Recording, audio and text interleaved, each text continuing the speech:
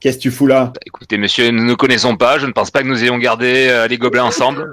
Vous me parlez meilleur, d'abord. Vous écoutez ou regardez 2D6 plus Cool, un podcast et une chaîne YouTube qui fait de la catastrophe un art de vivre.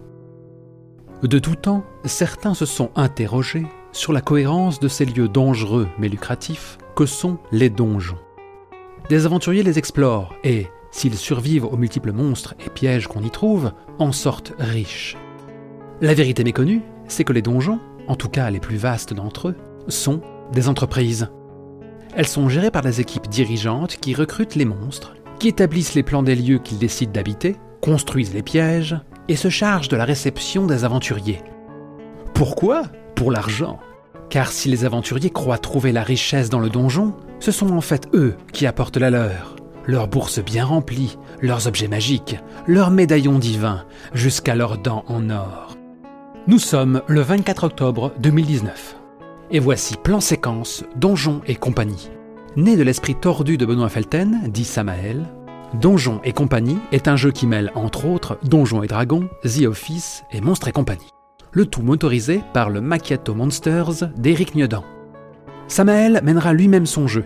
Pour lui faire face, en tant qu'hôte d'accueil du donjon, vous retrouverez Fabien et Pierre, tout droit débauchés de la Burst Team et incarnant respectivement le troll Dombas et le satyre Pyrrhus.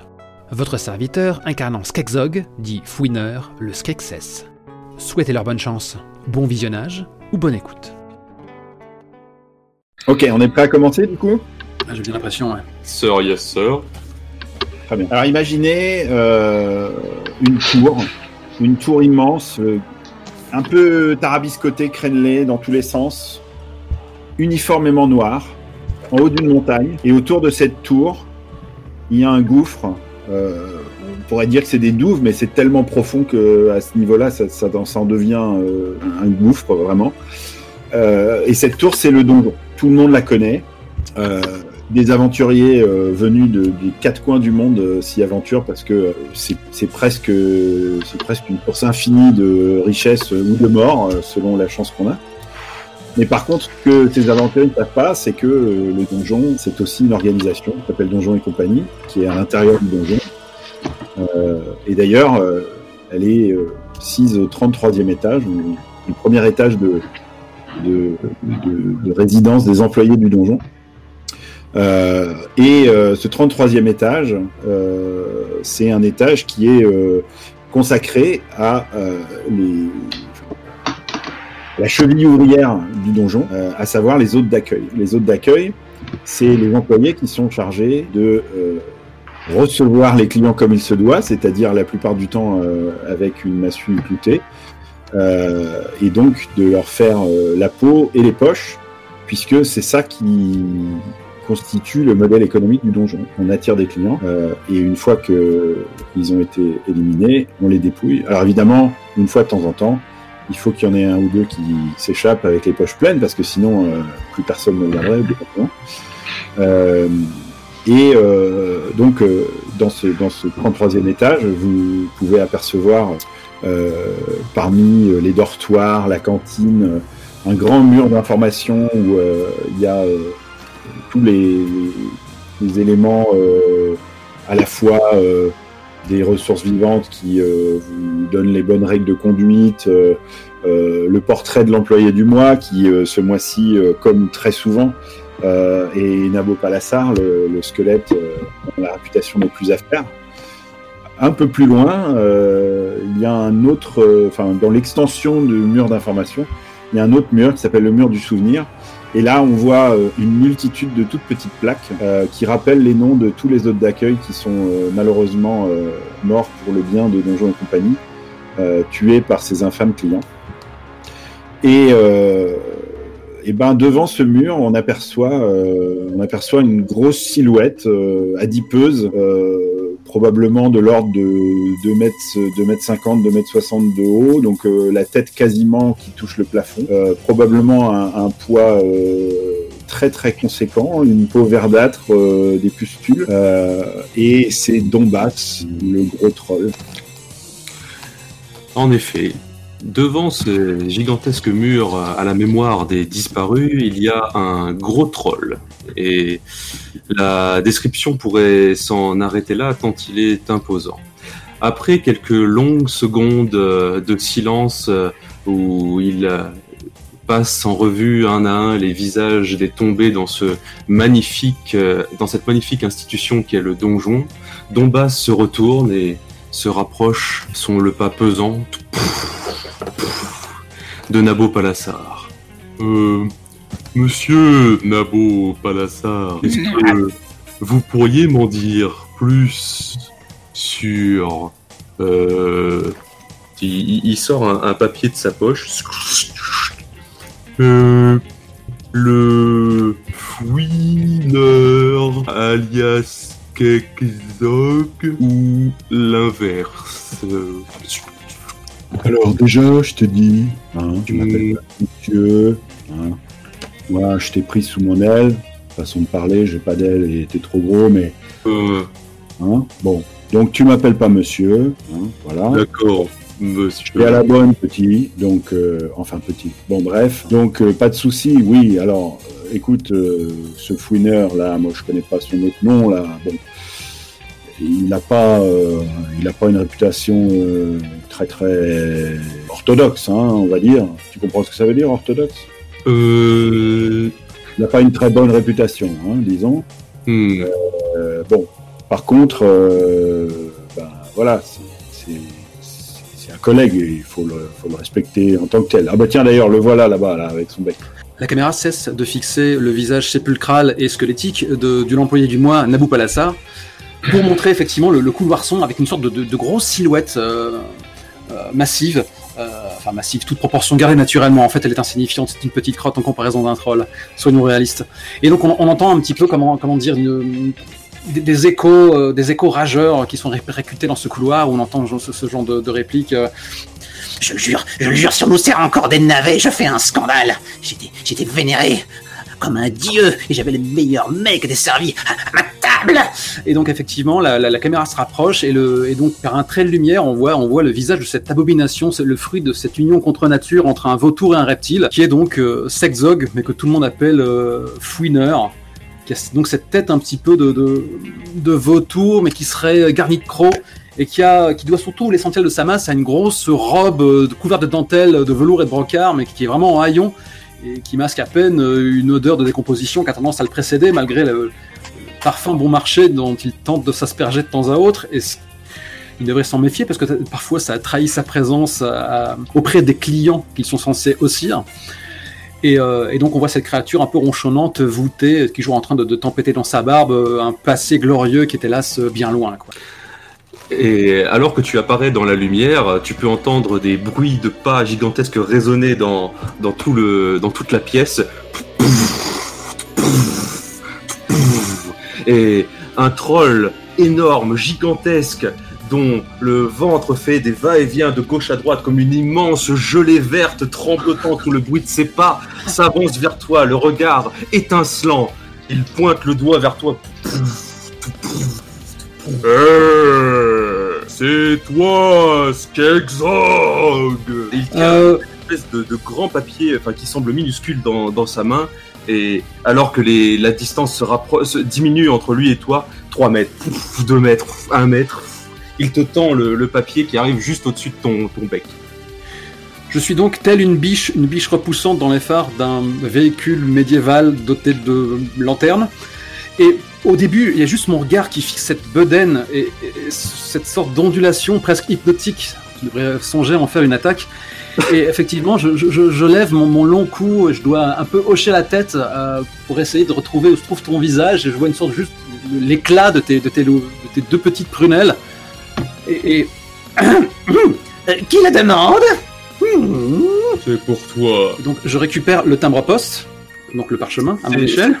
C'est un parchemin officiel avec le sceau de Donjon et compagnie. Est-ce que tu es en train de me dire que tu es mon nouveau sidekick? Je ne sais pas, il n'y a qu'une seule façon de le savoir. Oh, d'accord, donc tu me laisses l'autorité narrative. Peut-être pas. Peut-être pas. Est-ce que tu l'ouvres? Oh, bah bien sûr. Je le déroule. En déroulant ce parchemin cacheté au sceau de Donjons et compagnie, tu peux lire « À l'attention de Skegzog, alias Fouiner, les dénommés Skegzog se voient accorder la charge de parrain de la nouvelle recrue Dombas Soupon. Nouveau venu dans l'équipe d'accueil. Des contrôles fréquents seront conduits pour vérifier la bonne marche de l'intégration, notamment de l'efficacité du parrain. Une notation sera transmise à la hiérarchie chaque mois. Signé la direction. » Quel talent d'improvisateur, je suis bluffé. Donc, il faut imaginer qu'il y a Skegzog, alias Fouiner, qui a vraiment le regard fixé sur le parchemin. Il lance des coups d'œil nerveux à son nouveau pupille. Le pire, c'est que je peux même pas dire what the fuck. Donc, il finit par juste se plaquer la main au visage. Enchanté de Dombas. Et je tends une sorte de main osseuse dans sa direction, au doigt interminable. Et l'espace d'un instant, je me suis demandé s'il allait me la rendre intacte. Mais qui vous aiguillez vers moi? Pourquoi moi? C'était... À quoi elle ressemblait? Est-ce qu'elle serait pas une sorte de grosse masse un peu semblable à vous, mais pas pareil, avec la peau orangée, les cheveux filasses, des longues oreilles pointues? Ah si, mais plus grand encore que moi, et costaud, avec toujours deux grosses haches près d'elle. Donc c'est Gruta, on est d'accord. Oh, quelle délicate attention. Oui, c'est finement observé de sa part. Oui, je me sens très flatté à l'idée d'une telle faveur.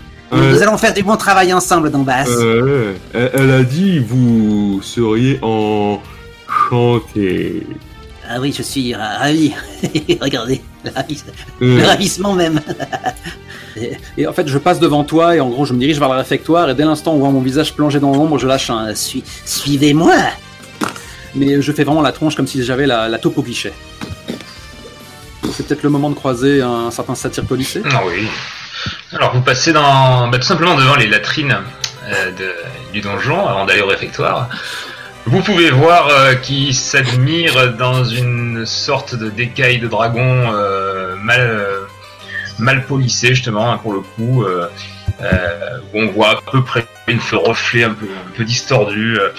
Un satyre assez bien de sa personne pour le coup, peut-être un peu plus fin que la plupart de ceux de son espèce, avec les traits un peu moins bestiaux et qui s'admire et qui passe en revue. Alors le pagne bien repassé, ouais c'est pas mal, la barbe un peu huilée, parfait, il se gratte le visage. Encore un petit peu des miettes là. Non, c'est bon. Les cornes. Toujours des trucs qui traînent dans les cornes. Voilà, ça c'est bon. C'est bon. Maintenant, répétition. Blédo le poulpe, mon amour, mon calamar d'amour, oui.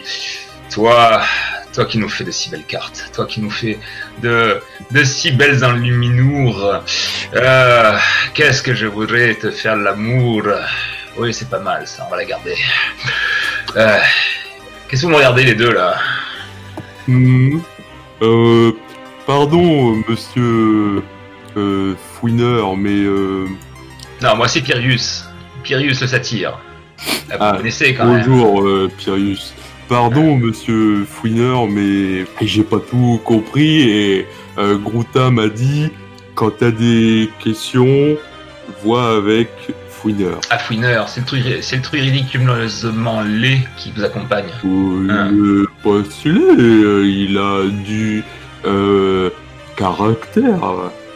Alors attendez, et tu vois que là, le satyre sort de son pagne, alors placé dans un endroit que je ne décrirai pas pour... voyons voir. Il sort le même papier que Fouiner a reçu de Dombas. Il redéplie, il est déjà décacheté, mais il redéplie, il regarde. Ah oui, la description correspond. Une vile créature, mélange reptilienne et volatile. Peut-être un croisement entre un rapace ou une poule, on ne sait pas, avec quelque chose de beaucoup plus squelettique. Peut-être un varan.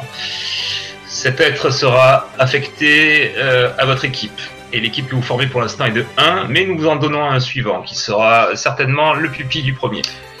En fait, j'ai rien compris à ce qu'ils ont dit, mais je sais que c'est en relation avec vous, le vilain là. Donc t'as déclaré tout ça à haute voix, Ah, bien sûr. Un instant, il doit y avoir une erreur. Laissez-moi jeter un œil à ceci. Bien sûr. Et donc, noir sur blanc, je vois que je suis censé être sous tes ordres maintenant, espèce de pervers scatophile. C'est pas ce qui m'a l'air dit. Après, c'est pas aussi explicite que ça. Ça dit que vous allez rejoindre son équipe. Ça dit pas que c'est nécessairement votre supérieur hiérarchique. Vous m'excuserez, il est mentionné nulle part que vous êtes censé me traiter comme une déjection. J'ai trop de respect. Respect. Ah oui, pardon, oui, effectivement. Vous êtes un être pensant, donc on peut s'exprimer. Bon, vous ne valez pas mieux que... Je ne vaux pas mieux que quoi? Justement, je cherche quelque chose qui pourrait être à votre égal. Permettez-moi de douter de votre échelle de valeur, monsieur. Du fil dentaire. Ah, bien vu. La personne qui vous suit a l'air d'une intelligence supérieure. Je te fais une petite claque sur ta grosse paume que tu sens à peine. Il y a une sorte de petite onde sur ta grosse peau visqueuse. Tu Dieu, tu me dois le respect. À qui vous parlez? Je vous préviens que vous voyez, je suis un satyre policé et extrêmement sensible à la politesse. Excusez-moi. Et donc en fait, je te tire par le bras. Donbass, tu as été confié à la bonne charge. J'attends de ta part un peu plus de respect. Je dois être un guide pour toi. Je dois t'apprendre les us et coutumes du donjon. Oui. L'art de l'accueil. Un peu comme Nabo Palassar. Bah tiens, puisque vous en parlez de l'accueil, je pense qu'il est l'heure d'être travaillé. Déjà. Darius, est-ce que tu peux me faire un jet de sagesse, s'il te plaît? Bien évidemment. Premier jet de la partie. Oui, donc c'est un bon vieux D20 et tu dois faire inférieur ou égal à ton score. Si je ne m'abuse. Voilà. C'est mon score qui est de 10. Waouh! Les succès critiques existent-ils en OSR? Oui, mais ça dépend des jeux. Narrativement, oui, et en combat, mécaniquement, oui. Okay, là, c'est un 1. Donc voilà, donc c'est très bien. D'ailleurs, en l'occurrence, tu aurais dû faire le jet avec un avantage, mais comme tu as fait un 1, c'est pas la peine de lancer le deuxième dé de 20, parce que ta nature de satyre policé te permettait, te donnait cet avantage. En réalité, tu sens que quelque chose est en train de, de faire remonter tes instincts amoureux, on va dire, pour rester poli. Mais comme tu as pris sur toi depuis longtemps pour essayer de contrôler tes instincts, tu n'es pas affecté par cette chose, mais tu sens qu'il y a quelque chose qui est en train de t'influencer. Donc là, vous êtes toujours à l'extérieur des latrines, ce qui n'est pas l'endroit le plus sexy du lieu. Donc au bout du couloir, il y a le mur d'information, donc il y a pas mal de gens qui passent. Et les gens vous regardent d'un air un peu bizarre quand même, parce que vous êtes tous les trois là au milieu du chemin devant les latrines depuis 5 minutes. Du coup, en remarquant justement le manège, à quel point c'est pas bon pour ma gouverne, je déclare à la cantonade: je vais vous laisser dans votre bureau et suis-moi, Donbass. Et je me dirige. En même temps, je vous suis puisque nous faisons équipe, je vous rappelle. Et à le moment où j'ouvre la marche, t'as juste un plan sur mon visage en train de faire gna gna gna. Je n'aime pas celui-là. Ok, donc alors que tu te rapproches, enfin que vous rapprochez du mur d'information, Pirius, tu remarques une silhouette qui a l'air d'être en train de te regarder. Cette silhouette est nonchalamment appuyée contre le mur en face du grand panneau où il y a tous les affichages officiels. D'ailleurs, il y a l'information tout à fait importante que tout le monde va regarder au début de son quartier. Depuis combien de temps il y a eu ou pas eu de blessés en opération.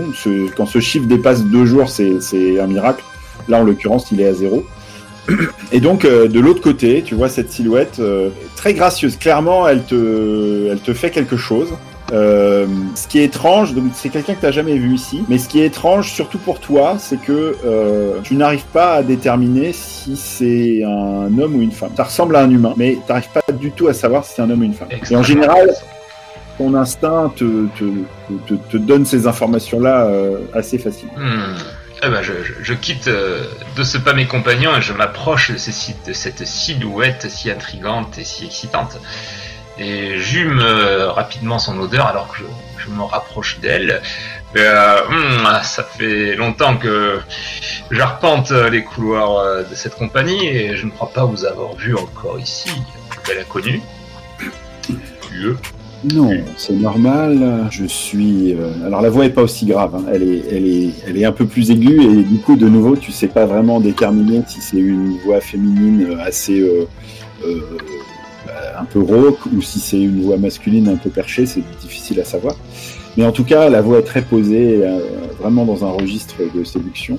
Non, c'est normal que tu ne m'aies pas encore vu, puisque je fournis des services aux employés ici. Je ne suis pas moi-même un hôte d'accueil. Mais ta réputation est parvenue jusqu'à moi, et j'étais curieux de savoir si tu pourrais être intéressé par une activité annexe à ton activité principale qui pourrait te rapporter un petit peu d'argent de poche. Intéressant. Dites-moi en plus. Eh bien, tu n'es pas sans savoir que Donjon & Compagnie est un employeur très soucieux du bien-être de ses employés. Vous avez ici, évidemment, non seulement le logis et la nourriture fournis gratuitement, mais il y a des auberges, il y a une boutique. Ce que les nouveaux hôtes d'accueil savent moins, c'est qu'il y a également une maison close que j'ai le plaisir de gérer. Je me présente, d'ailleurs, je m'appelle Désir. Ah, quel nom fort à propos.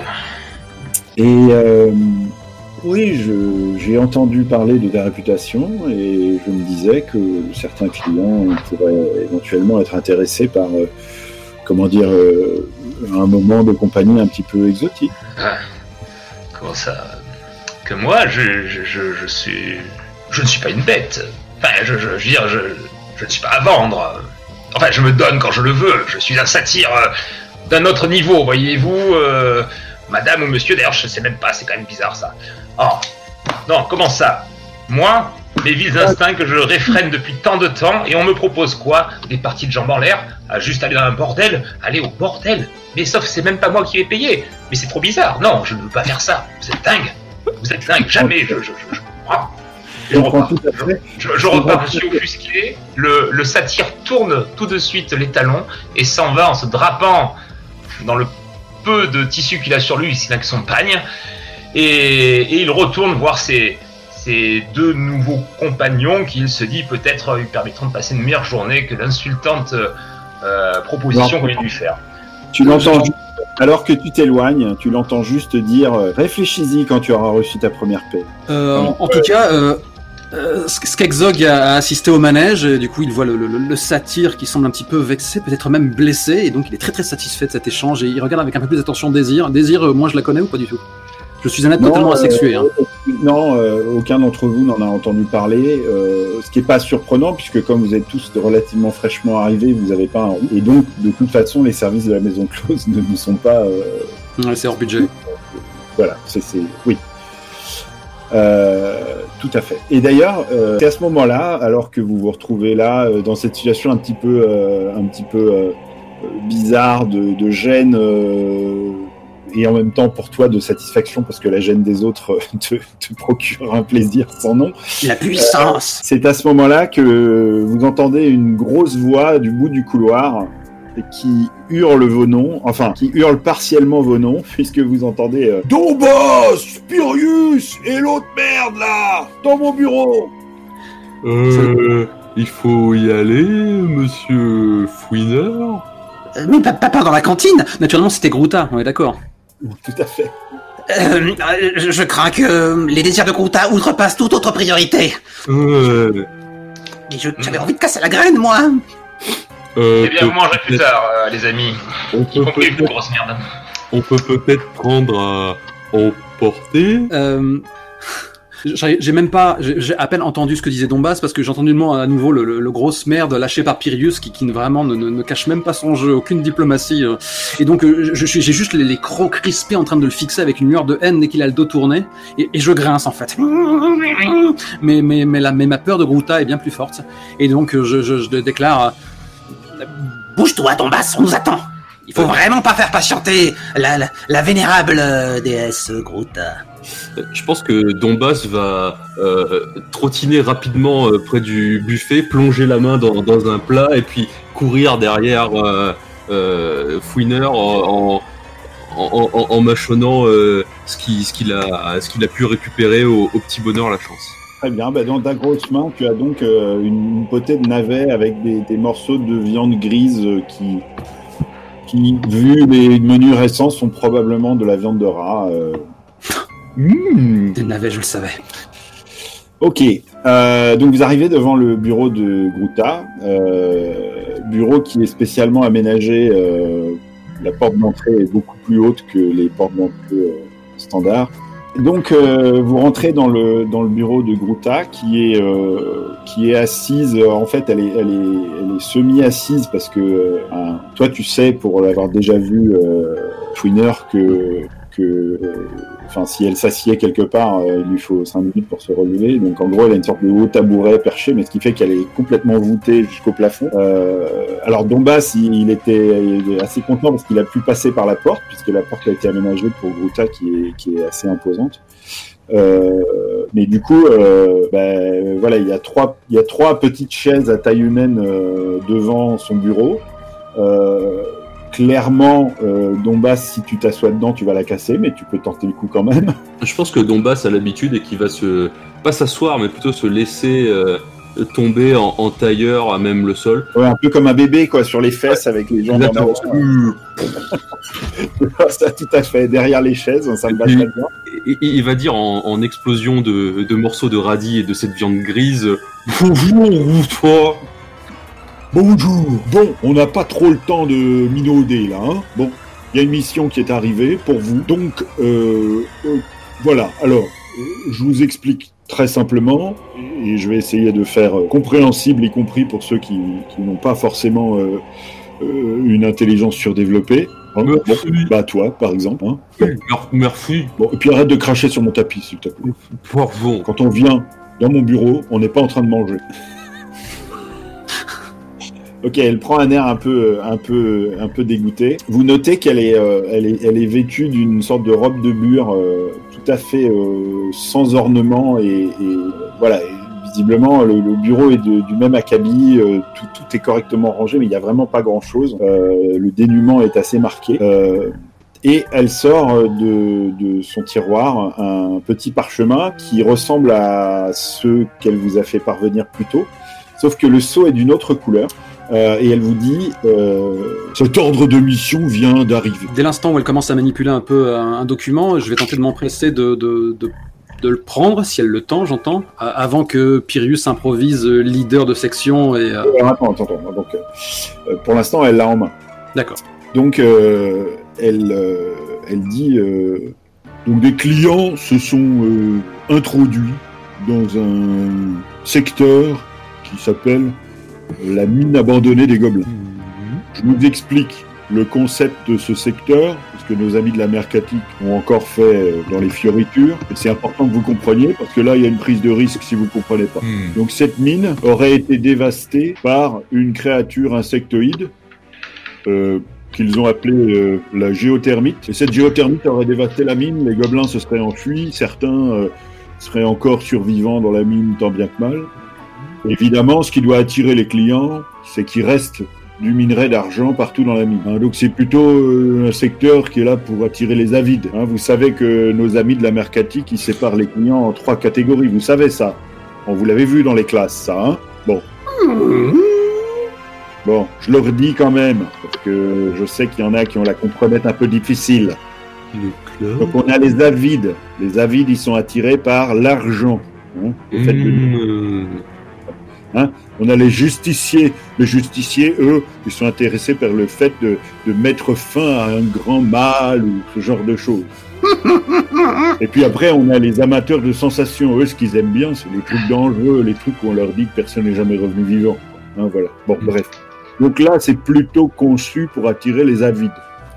Hein, bon. Là où c'est important que vous écoutiez, c'est que la créature, cette géothermite, là, elle est très dangereuse.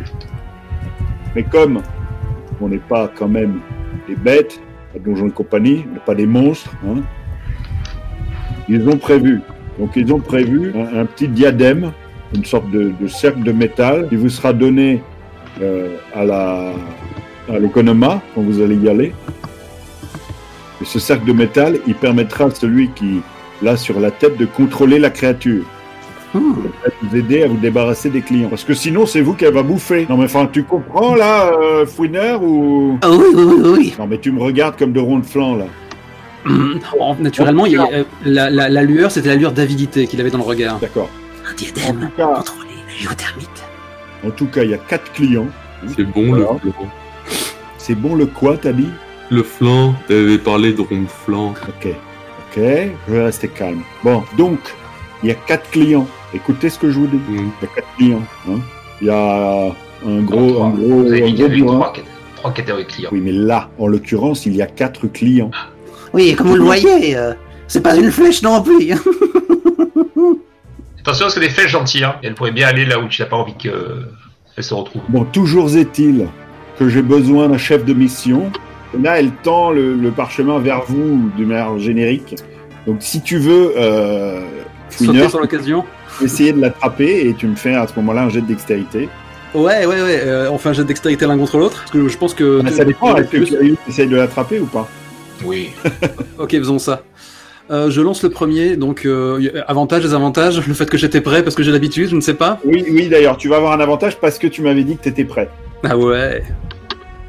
Donc je lance 2d20, je vais prendre le plus bas, c'est un 4. Très bien. Et c'est un Donc, succès, ça naturellement. Que ta dextérité est de 14, c'est ça? Oui. C'est ça. Et Pyrrhus. Ok. Donc, Pyrrhus, tu peux essayer. Si tu réussis aussi, on va voir ce qui se passe. Donc moi, pour le coup, j'en jette qu'un. Novice. Et je réussis aussi, puisque j'ai 15. Ok. Et je fais On va dire que comme il a réussi avec un 4 et toi avec un 10, que en gros il a 2 tiers de sa main griffue sur le parchemin et toi t'as un tiers de l'autre côté avec ta main poilue quoi.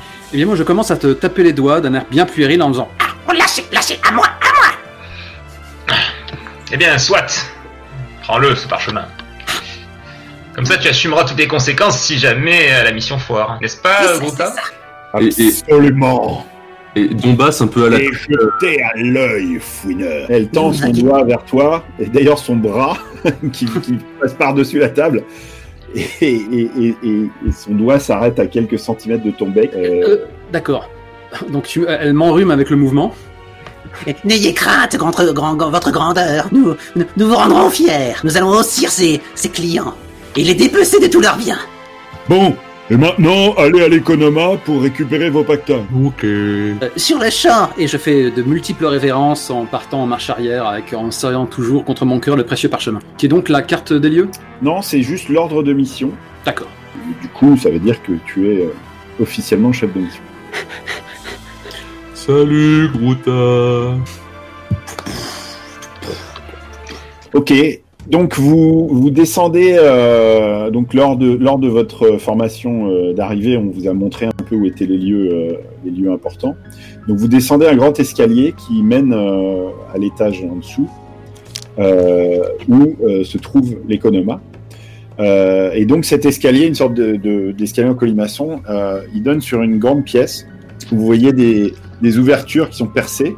Et de l'autre côté de ces ouvertures, c'est comme un immense bazar une sorte d'arrière de costumerie d'un théâtre.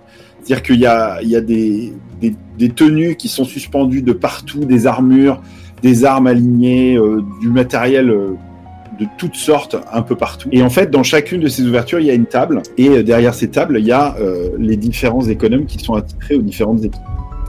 Et donc, vous apercevez Reznik, le léprécone, qui est derrière sa table. Hein. Il a 2 registres devant lui, ouverts, et il est en train de gratter furieusement à l'intérieur d'un registre en consultant le second registre. Et du coup, pour l'instant, il vous a pas remarqué.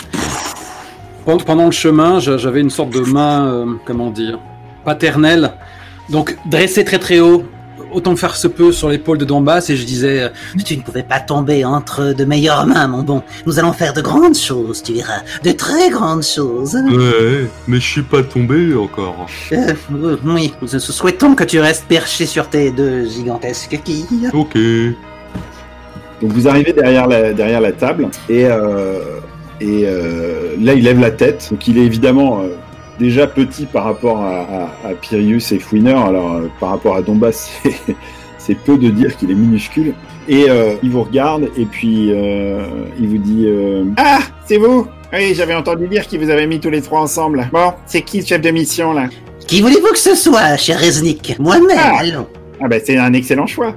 À ce propos, j'ai pas reçu ma petite livraison de cette semaine.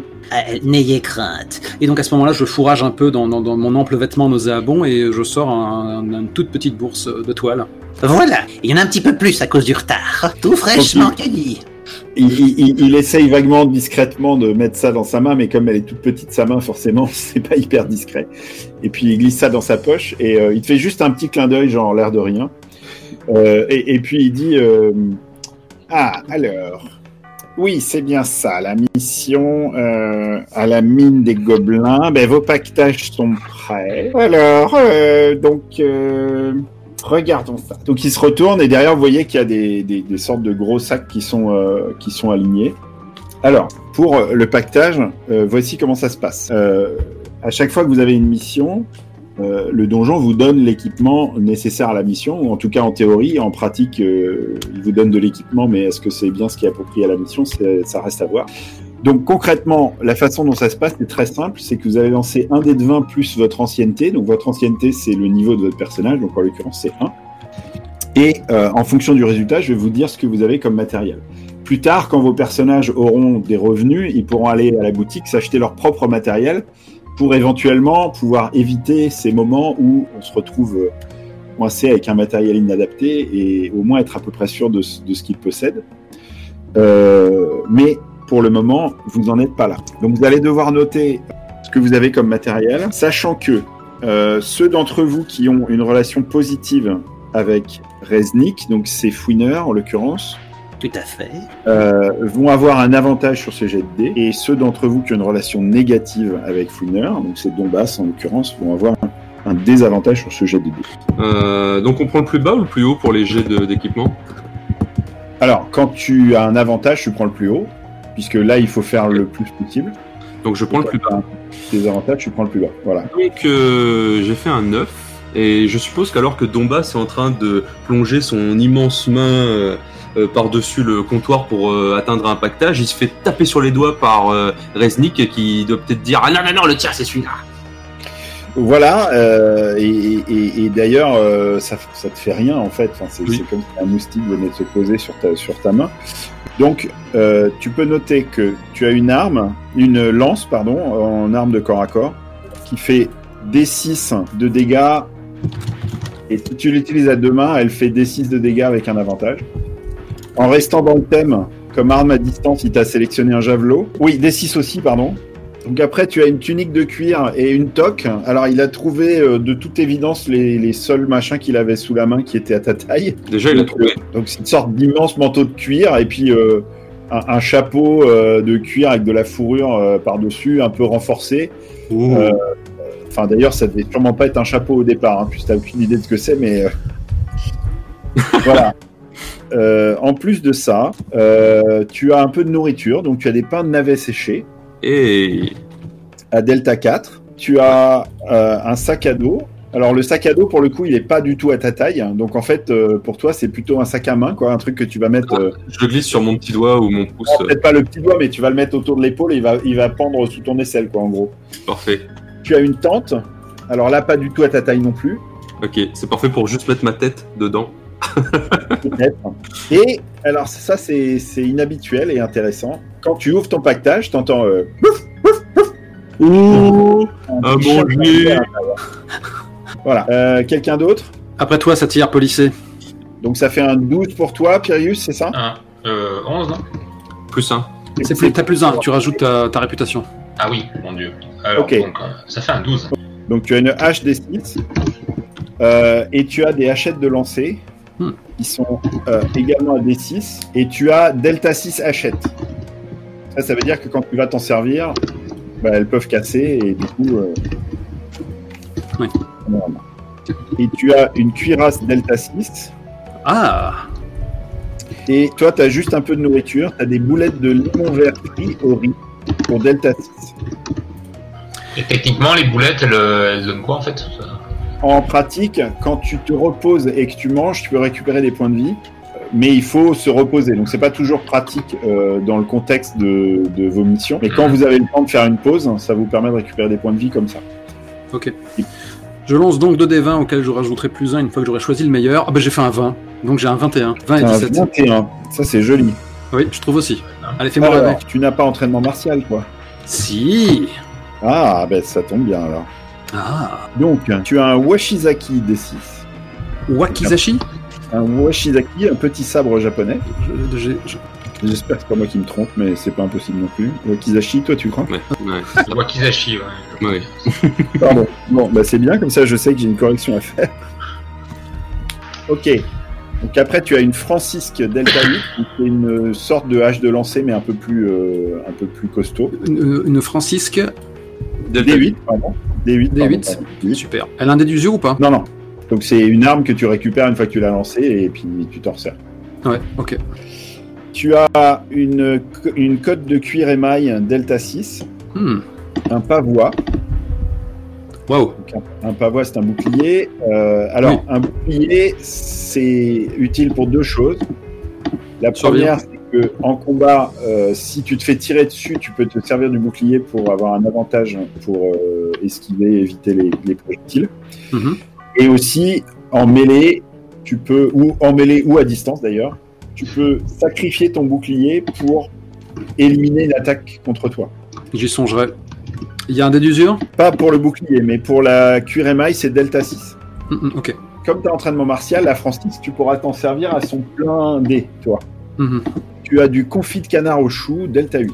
Oh, du confit de canard au chou! C'est merveilleux! C'est mieux qu'à la cantine, en tout cas. Oh, il y a les chouchous, quoi. Hein. Je suis jaloux. Alors, donc vous récupérez vos sacs, vous sortez l'équipement, vous commencez à vous harnacher. Et puis à ce moment-là, Donbass, Reznik vient de te lancer un petit presse-papier qu'il avait sur son bureau, en pleine tête, ping. Et du coup, tu le regardes et il fait... Toi, t'as pas intérêt à m'abîmer le matériel, hein? Parce que je vous connais, je vous connais, hein? Ta famille, elle a une réputation, alors t'as pas intérêt. Tu connais papa? Ouais, je le connaissais, ouais. Et je peux te dire qu'il m'a pompé l'air pendant longtemps. Ah bon? Oh. D'accord. Rien casser l'équipement. Je peux manger le chien? Bah non, t'es fou, toi. C'est un chien, c'est pas pour manger. C'est quoi Faut son pas nom? continuer à pousser les clients, enfin. C'est quoi son nom? Ah oui. Il n'y a pas de nom. Tu l'appelles comme tu veux. Truffe. C'est bien, non? Hein? Genre, et puis, Donbass met sa tête dans le sac. D'accord, Truffe? Il te léchouille, tu vois. Je vais oser poser la question, est-ce qu'un chien fidèle, c'est un dé d'usure? Non. Ok. Non, c'est vivant ou c'est mort. C'est parfait. C'est simple. Ah là là. Ok, donc une fois que vous avez fini de vous harnacher, vous commencez à vous éloigner, et puis il fait... Eh oh, vous oubliez pas quelque chose? Non. Au revoir, Reznik. On va lui faire la Eh, bise. le chef de mission qui a la tête trouée, là. Il y a Donbass qui commence à... Oui, et à ce moment-là, oui, je me précipite au comptoir. La couronne, bien sûr, la couronne! Ah non, mais attends, t'imagines? Tu te serais retrouvé là-bas sans ça? Eh, heureusement que je suis ton pote, hein. Oui, carrément. J'imagine que si ça n'avait pas été mon pote, tu ne l'aurais pas rappelé. Il te file une sorte de cercle ouvragé en fer, hein, c'est pas du tout un truc joli, quoi. Mais il y a quand même... visiblement, ça doit être un truc magique, parce qu'il y a quand même des caractères un peu bizarres dans une langue que tu connais pas, tout autour du cercle de métal. Tu es sûr que c'est la bonne, hein? Évidemment que Oui, je suis sûr que c'est la bonne. Tu vas pas m'apprendre mon métier. Parce que la dernière fois, en guise de couronne, je me suis retrouvé avec une jatte. Mais ça ressemble à une jatte, ça? D'abord, c'est quoi une jatte? C'est un récipient... Bref, passons. Et donc à ce moment-là, je m'en ceins le front. On voit que c'est le chef maintenant. T'es bien. T'es... Finement observé, compagnon. Ouais. Et certains devraient s'en rappeler. Je m'en rappelle, hein. Ok, Oui, donc l'escalier par lequel vous arrivez, il continue à descendre, et vous savez qu'à l'étage d'en dessous, il y a l'arpentage où vous allez récupérer la carte du secteur client où se situe votre mission. Est-ce que ton cœur bat à tout rompre, Pirius? Oui, d'ailleurs, Pirius accélère un peu le pas dans l'escalier et il essaie clairement de distancer ses compagnons de fortune, en tout cas ceux qu'on lui a imposés, et surtout le vilain fouineur qui ne veut surtout pas voir derrière lui quand il va déclamer ses vers à son cher Bidoul Poulpe. Donc j'accours. D'accord, donc tu cours, alors imagine c'est la même configuration qu'à l'étage d'au-dessus, c'est-à-dire qu'il y a ces ouvertures dans le mur et puis des tables avec les différents cartographes derrière. Par contre, à l'arrière, c'est comme une immense bibliothèque, mais avec des tout petits casiers qui sont tous cotés très précisément. Il y a des échelles de partout, etc. Et vous voyez des cartographes qui vont chercher la carte de tel secteur, de tel palier, etc. Donc, avec une sorte de classement complètement ésotérique pour vous. Effectivement, donc tu arrives largement avant les autres. Le doux bruit de tes sabots claquant contre le sol en pierre et Bidou le Poulpe lève sa tête tentaculaire de cette sorte de bizarre chaise qui lui a été aménagée puisqu'il est le seul poulpe intelligent qui travaille pour le donjon. Donc il a une sorte de chaise qui est aussi un petit bassin quoi, avec des roulettes et c'est les collègues qui le font se déplacer. Mais visiblement il doit être bon à ce qu'il fait parce que sinon en tout cas Pirius il est peut-être un peu troublé par les sentiments qu'il anime pour Bidou le Poulpe, mais les autres vous dites que c'est quand même pas d'une efficacité folle d'avoir une créature dans un bac qui touche en plus à du papier de manière courante, ce qui doit poser quand même un certain nombre de problèmes techniques. En tout cas, donc, Bidou le Poulpe lève la tête, te voyant arriver, et tu l'entends qui dit Pirius, je suis très content de te voir.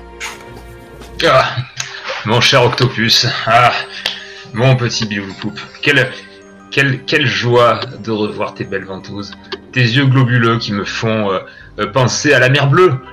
Enfin, voilà, je ne peux rien dire d'autre car mon cœur à ta vue se serre et mon Dieu, j'espère qu'une belle carte tu vas me servir. Ah, j'ai raté la rime. Je mets un petit coup de coude à Donbass qui l'atteint un petit peu au niveau du genou ou de la cuisse, je sais pas. Tu l'as entendu comme moi, cette gangrène sur sabot entend s'unir à ce céphalopode. Dans 2 minutes, il va y jouer la sérénade. Il l'aime bien, non? Un peu trop, si tu veux mon avis. Je veux même pas imaginer. Bon, en tout cas, Bidou le Poulpe te regarde. Alors, c'est très dur de lire ses expressions, hein, Pirius, évidemment. Même si tu te targues de le faire un peu mieux que les autres. Et il te regarde et puis il dit parfois, je n'arrive pas à savoir si tu es sérieux ou si tu te manques de moment. Il suffit juste que tu puisses sortir de ce bassin et en une nuit, je te ferai savoir tout ce que tu désires et ce que tu redoutes et ce que... Enfin voilà, tu sauras. Mais si je sors de ce bassin, je meurs. Le problème c'est que si j'y rentre aussi, car vois-tu, il y a quelque chose que je déteste encore plus que la petite merde qui me suit depuis tout à l'heure, c'est l'eau. Ah, je crois qu'il parle de... D'accord. Les amants maudits de mes deux. Enfin, d'ailleurs, Bidou le Poulpe, pour revenir aux affaires, je suis présentement là devant toi, ainsi que... Enfin voilà, ceux qui me suivent, pour récupérer une carte, fatalement. Voilà. Tu es le chef de la mission. Ah non, c'est... Eh bien, il se trouve que la... Petit merde en chef, c'est lui. Voilà, dis bonjour, Fouineur. Je vais avoir l'ordre de mission, s'il vous plaît. C'est ça, reste à ta place, Pourceau. Oui. Et donc je tends le dit document à l'attention du céphalopode séduisant. Ok, alors tu vois que sur les côtés de ton sorte de petit bac de bassin, enfin c'est difficile à décrire exactement ce que c'est un objet unique, clairement. Il a 2 éponges qui sont fixées et donc tu vois que il appuie sa tentacule contre l'éponge pour la sécher un peu et puis il attrape le document que tu lui files, il l'ouvre, il le lit, donc visiblement il sait lire. Oui, enfin en tant que cartographe, heureusement qu'il sait lire même et écrire. Et puis il fait je voilà palier loin cette j'arrive. Et puis il appelle un collègue à côté. il fait Gerbam, tu peux m'aider à aller prendre la carte. Et vous entendez donc une grosse voix bourrue qui fait il faut vraiment qu'on trouve une solution, hein. Il faut que tu puisses te déplacer tout seul, c'est quand même pas pratique ce truc. Et vous voyez un nain assez ventripotent avec une énorme barbe qui sort de derrière, qui arrive, qui attrape l'arrière du bassin où il y a des poignées et puis il pousse sur les roulettes. cet étrange duo navigue entre les étagères de la bibliothèque de cartes. Et puis quand il est arrivé au bon endroit, vous voyez que, contrairement aux autres qui montent sur les échelles quand il y a besoin, etc., lui, il se contente de sortir sa tentacule qui s'allonge bien plus que vous n'auriez imaginé qu'il était possible. Il va récupérer une petite tube en fait en os probablement sur lequel est marquée une cote et qui vous la ramène. Il attend à Fouineur, mais en fait en ne quittant pas Pirius du regard.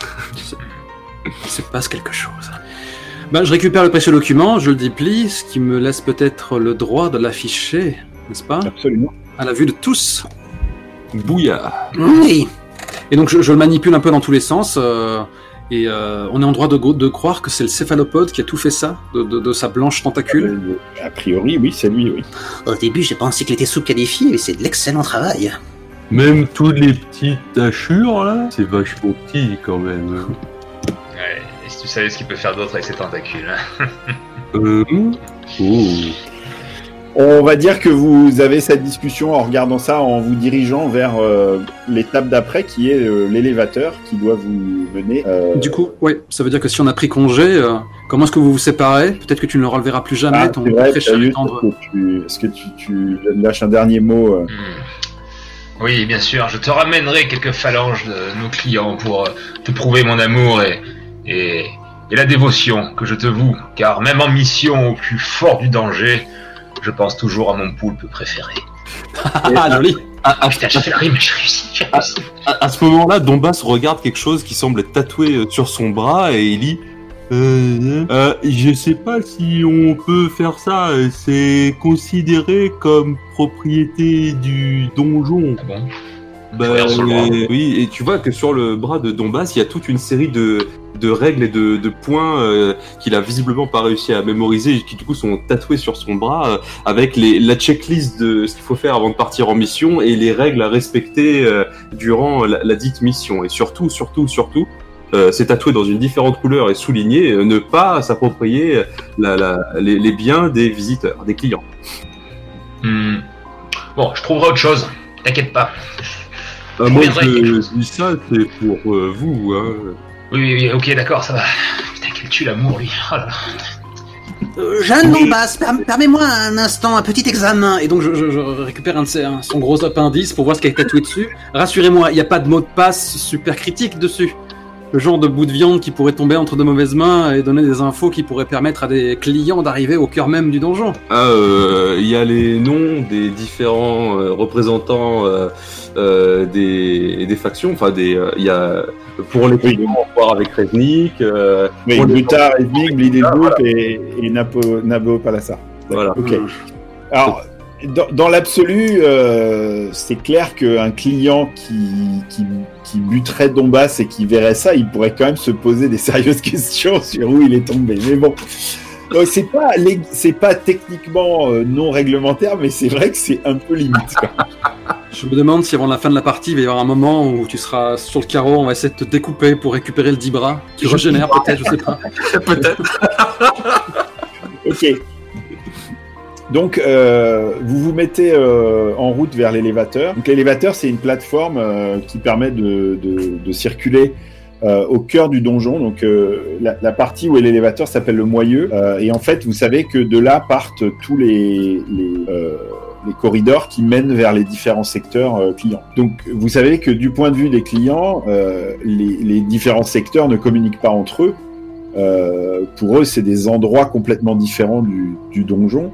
Des fois même, ils savent pas que c'est le donjon. Ça peut être à travers un souterrain assez éloigné qu'ils arrivent dans ces zones-là.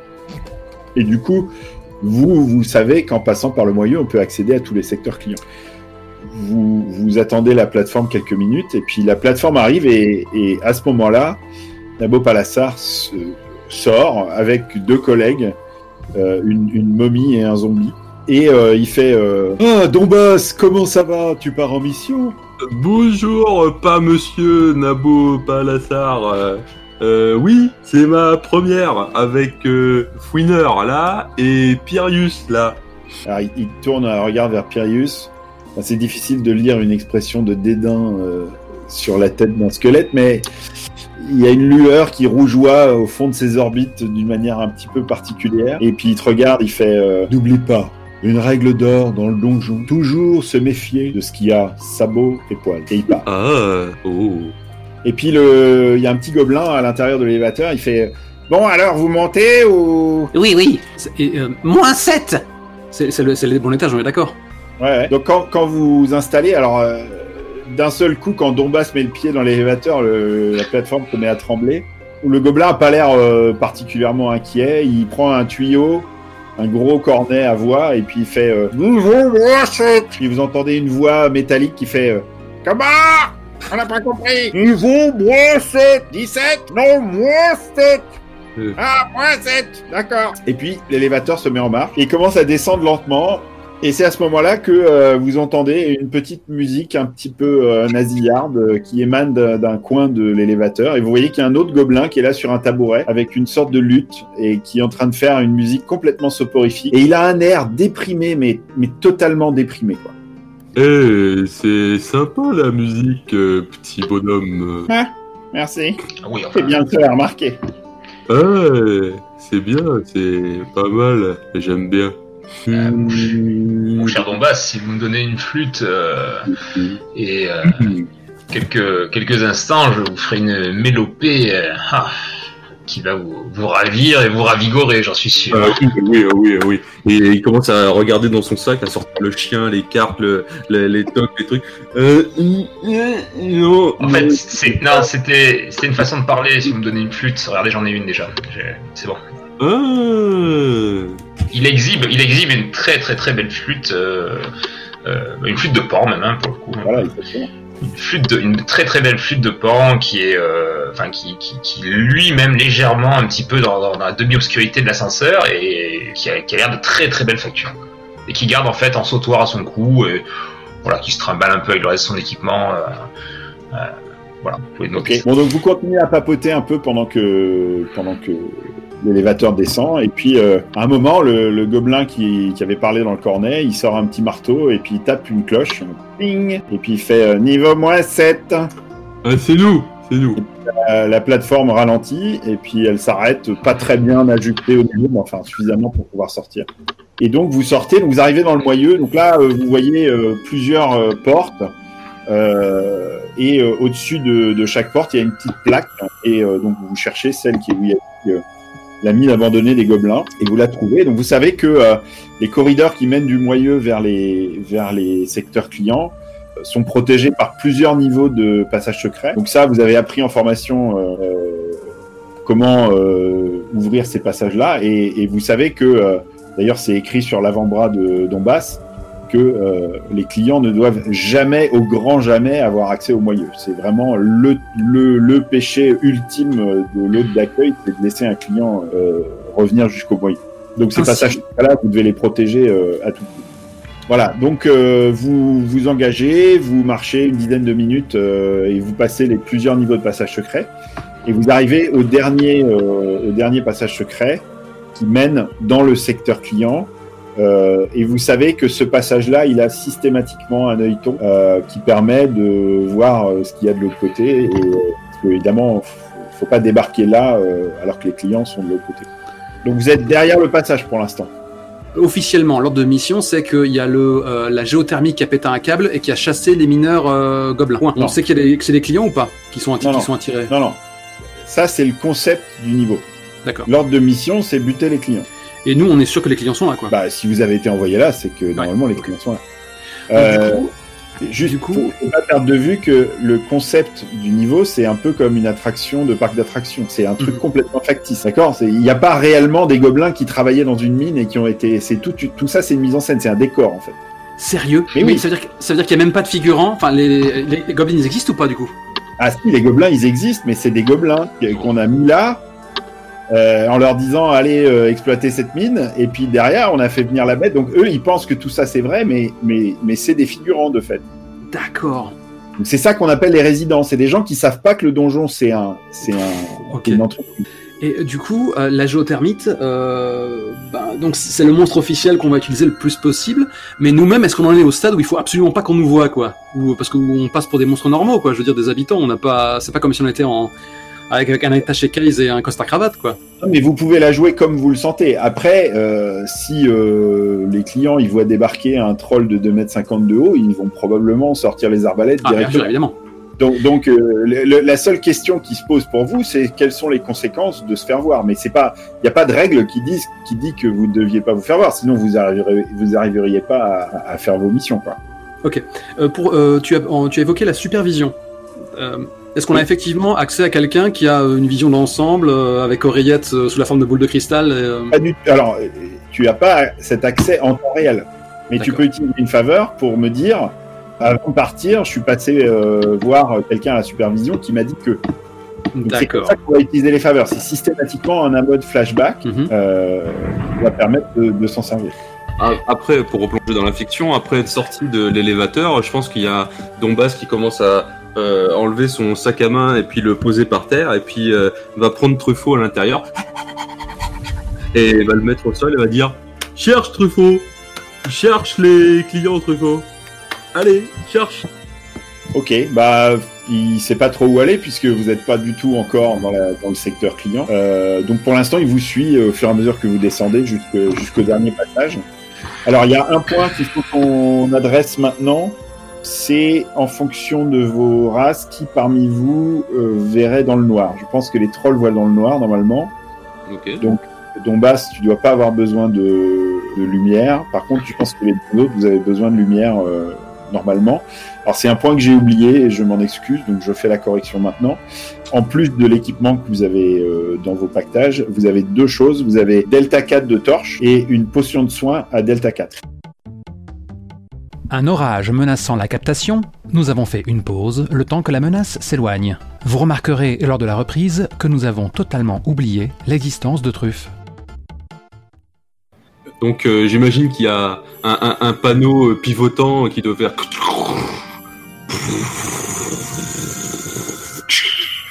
En fait, il y a toute une section de panneaux pivotants comme ça, mais avec des techniques pour les ouvrir qui sont différentes à chaque fois. Donc vous les avez appris par cœur, les séquences, etc. Pour faire. Alors ça, pour le coup, tu peux, hein, mais si c'est écrit sur ton bras, c'est même un temps, quoi. J'en ai partout en fait. Ça, c'est extrêmement dangereux parce que ça veut dire qu'un client qui chope ton bras, il sait rentrer dans le moyeu. Mais ça me va bien. Mais par contre, si quelqu'un le voit, ça va chauffer, quoi. Mais très bien. Hein. Je pense que pour l'instant, il l'a sur le bras et si on lui fait une remarque, il mettra un coup de torche dessus. Non, t'inquiète pas, on s'en chargera. Allez, voilà. Ce sera un plaisir. Okay. Donc, quand vous arrivez au dernier passage, comme je vous l'ai expliqué, vous avez un œilleton qui vous permet de voir de l'autre côté. Sachant que le seul qui voit dans le noir, c'est Dombas. Donc, à moins que vous... Enfin, non, de ce côté, de toute façon, si vous allumez une torche de ce côté-ci, vous n'avez rien de l'autre côté. Donc, ça ne servira à rien. Par contre, si c'est Dombas qui regarde et que s'il fait voir de l'autre côté, il pourra peut-être apercevoir quelque chose. Ouais, donc Dombas s'accroupit, soulève l'œilleton et regarde... Très bien. Est-ce que quelqu'un peut me lancer un D12, s'il vous plaît? Je peux m'en charger. Ah, trop tard. Plus rapide que moi. 8. Très bien. Alors, au début, tu vois rien. Et puis, après quelques instants, juste au moment où tu t'apprêtes à dire non, tu vois les gros piliers qu'il y a là sur le plan. Tu vois une silhouette assez petite et assez décharnée qui semble émerger de derrière le premier pilier là et se diriger vers votre droite, vers ici sur le plan. Est-ce que j'ai pu distinguer c'était une silhouette de quoi? C'est pas un humain, ça c'est sûr. Une chose avec des antennes et plein de pattes par exemple? Non, c'est une silhouette humanoïde avec des jambes. Des grandes oreilles, petite taille? Petite taille, difficilement, pas de signe distinctif particulier. Une silhouette, ok. Donc, ce qu'est en train de nous dire, c'est qu'il y a une silhouette indéfinie qui s'apprête à pénétrer dans le lieu où il y a... Non, qui se dirige vers votre droite, là. Tu vois, il y a un corridor vers là. Okay. Tu vois ma souris ou pas? Oui, je vois ta souris. Donc, mais voilà, ça, c'est pas radiophonique du tout. Il se dirige vers là. Non, mais d'accord. Donc, il se dirige vers votre droite. où vous voyez cette enfilade de murs. Donc c'est des murs de briques que tu vois sur ta droite, Dombas. Ok. Et tu vois la silhouette prudemment se glisser, juste avant de se glisser dans le corridor que tu aperçois sur le plan. Elle se retourne comme si elle avait peur qu'on la voie. Voilà. Et puis après, elle disparaît. Ok. De mon côté, à moins que je ne te coupe la chic, Dombas. Non, j'imagine que je suis là avec l'œilleton et je dis j'ai vu un petit truc, enfin petit comme vous, et il est parti, je le vois plus. De mon côté, moi, je pose 2 doigts de chaque main sur la couronne qui me ceint le front et je tente de rentrer en symbiose avec la géothermite. Rien ne se passe. Fuck. Rien. Ah. Eh bien, nous devons nous assurer s'il s'agit d'un client, et dans ce cas, on le tue, et si c'est un résident, ça se discute. Mais on discute avant ou après le coup de... Suivons-le. Ok. Et toi, Cloporte, tâche de te rendre utile. Je mets un petit coup de coude à Pyrrhus, qui est excessivement mystérieux là tout de suite. De quoi tu me parles?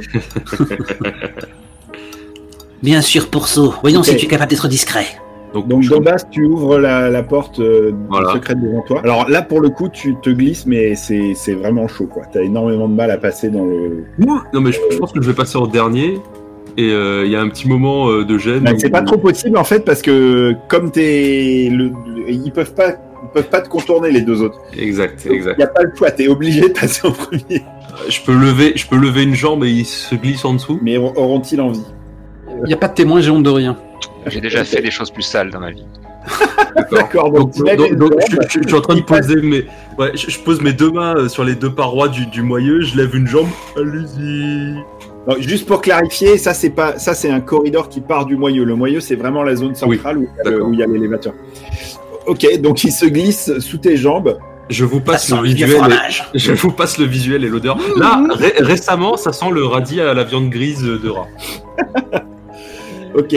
Et donc vous arrivez dans cette grande caverne où il y a ces 3 piliers qui soutiennent une voûte. Donc vous voyez que tout ça est assez bien fait. C'est taillé à la main, c'est convaincant. Enfin, de ce que vous savez d'une mine, ça ressemble bien à une entrée de mine. Je l'ai vu partir par là. Suivons-le, identifions-le, et décidons de son sort dans l'instant. Et à ce moment-là, je sors ma lame. Quelle est la source de lumière qu'on a alors? Aucune. Au Ah, vous avez des SR. portes, mais tant que vous les allumez pas, C'est-à-dire donc que la créature que Dombas a repérée se déplaçait elle-même dans le noir? exactement. C'était probablement un résident, du coup. Il y a de plus grande chance que ce soit un résident. Je sais pas, mais en tout cas, il était petit. Dombas commence à s'avancer. Attrape mon orteil. Si je le fais, je vais être emporté par ton mouvement et tu vas me piétiner. Tu peux monter sur mon épaule alors, si tu veux. Oh, voilà qui me sied, oui. C'est digne de moi, et je te gravis, du coup. Et j'en ai même 2, Pyrrhus. C'est quand même bien fait. Eh bien, dans ce cas-là, puisque c'est si gentiment proposé, allons-y. Ils portent tous les 2, c'est génial. Ok. Donc, Dombas fait 3 pas avec vous 2 sur ses épaules. Et très rapidement, les limites de ce plan vous apparaissent, puisque l'entrée du corridor, qui est donc ici sur votre droite quand vous sortez du passage secret, n'est clairement pas adaptée à la taille de Dombas. Ce qui fait que toi, c'est sûr que tu passes pas. Fortiori, vous 2 sur ses épaules. D'accord, donc en fait, j'avais tout faux. La petite silhouette ne partait pas dans le long du chemin de fer. Vers la droite de là où vous étiez. D'accord, donc elle part effectivement dans Elle part pas vers la galerie de mine, elle part vers les murs de briques. vers le dépôt, là où il y a tout le pactole potentiellement, quoi. Ouais, Dans ce cas, faut qu'on se bouge. Il est hors de question que la fortune du donjon soit dilapidée. Encore que, s'ils se remplissent les poches, ils seront plus lents. Et ils vont faire beaucoup de bruit. Bon. En tout cas, je ne passe pas.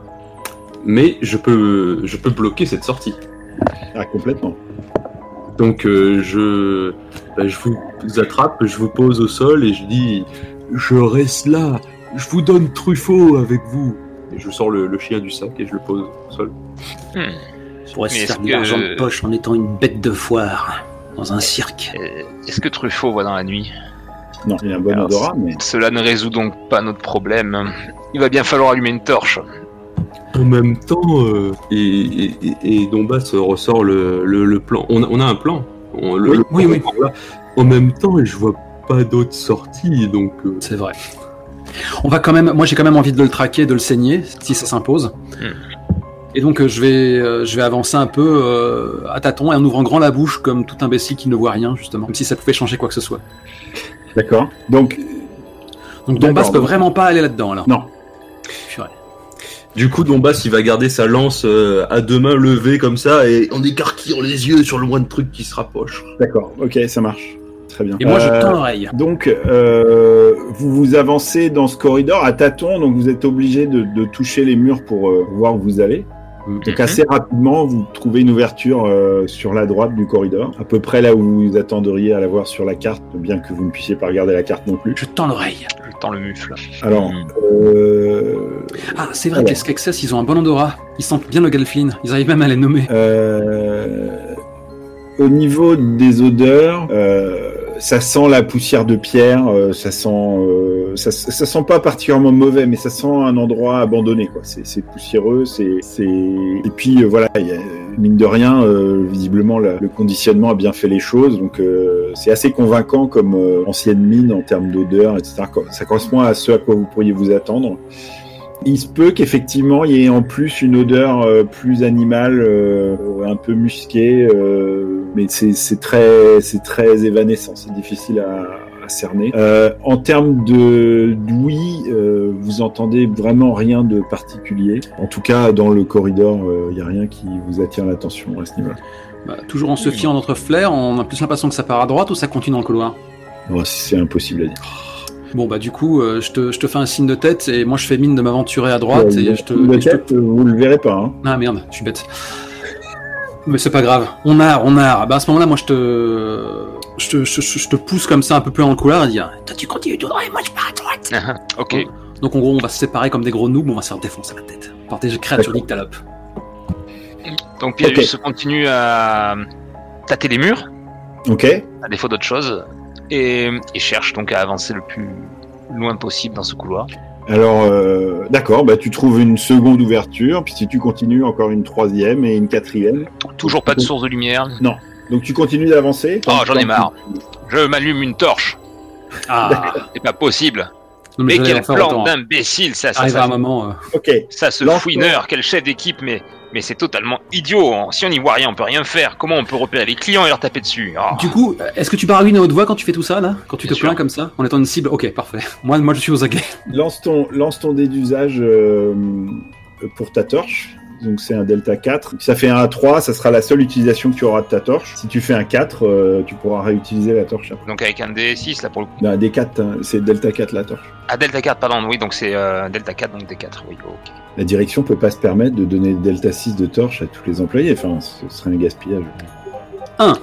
Ok, donc il n'y a pas de problème, hein, ta torche est allumée et tu peux t'en servir, mais quand elle sera éteinte, ça sera fini. Ok, donc toi tu avances vers la droite,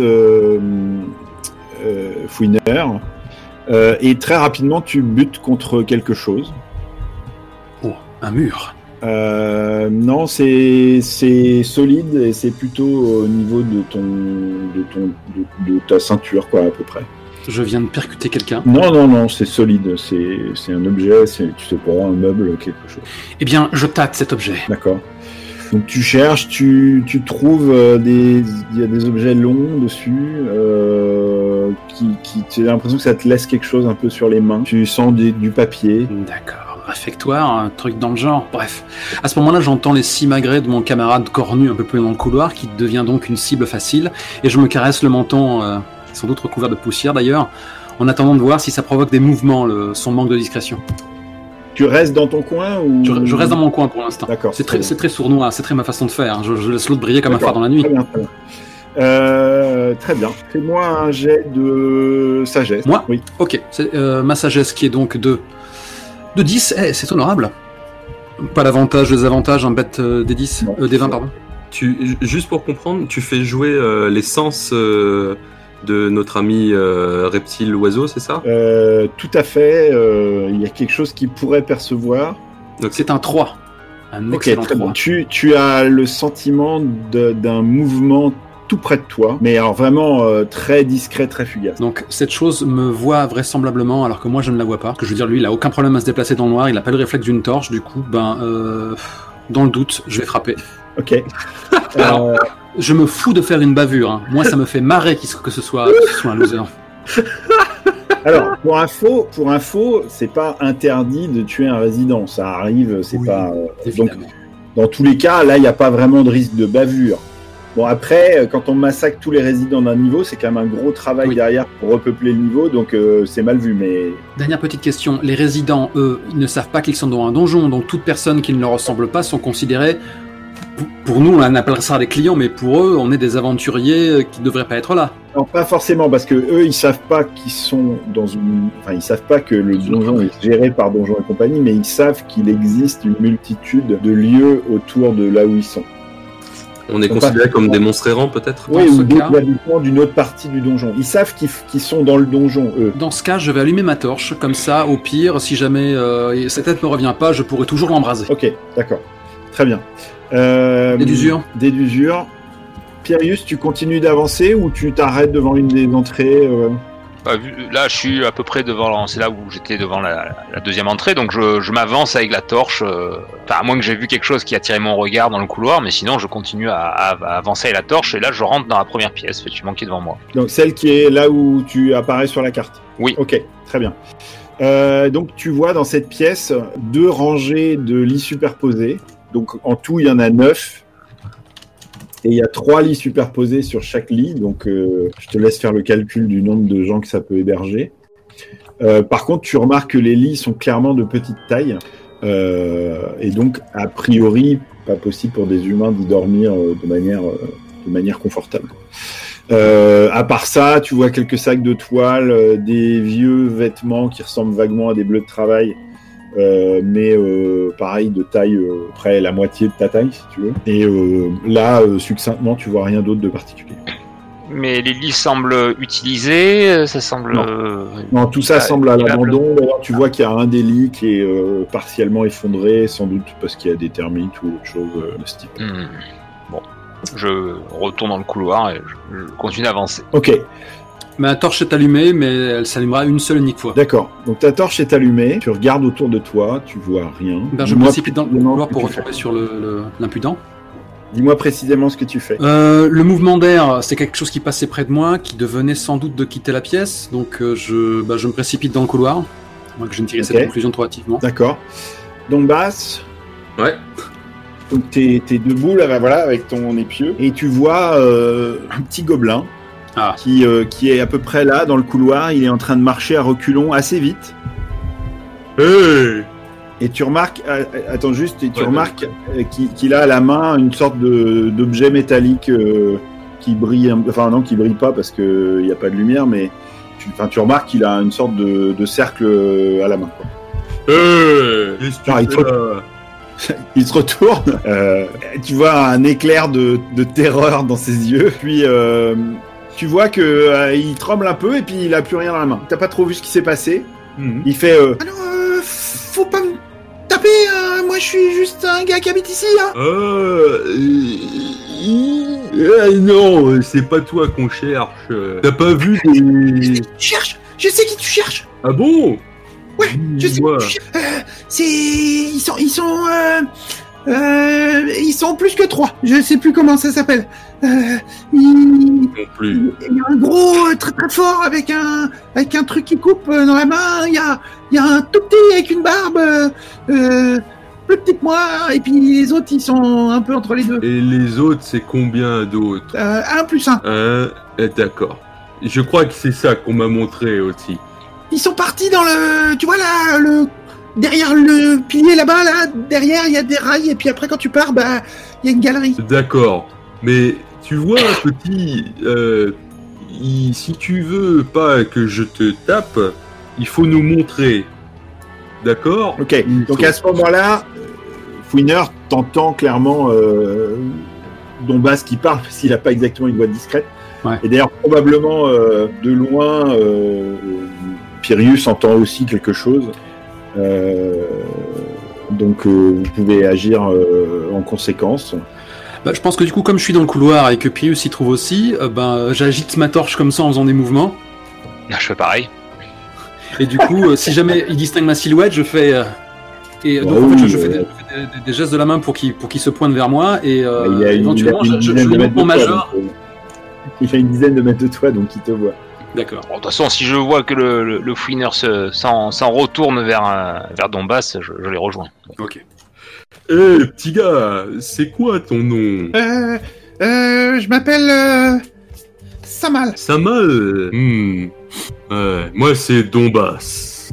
On fera pas de mal, mais faut que tu nous guides, on est un peu pressé. D'accord. Mais par contre, moi, j'ai pas trop envie de me battre.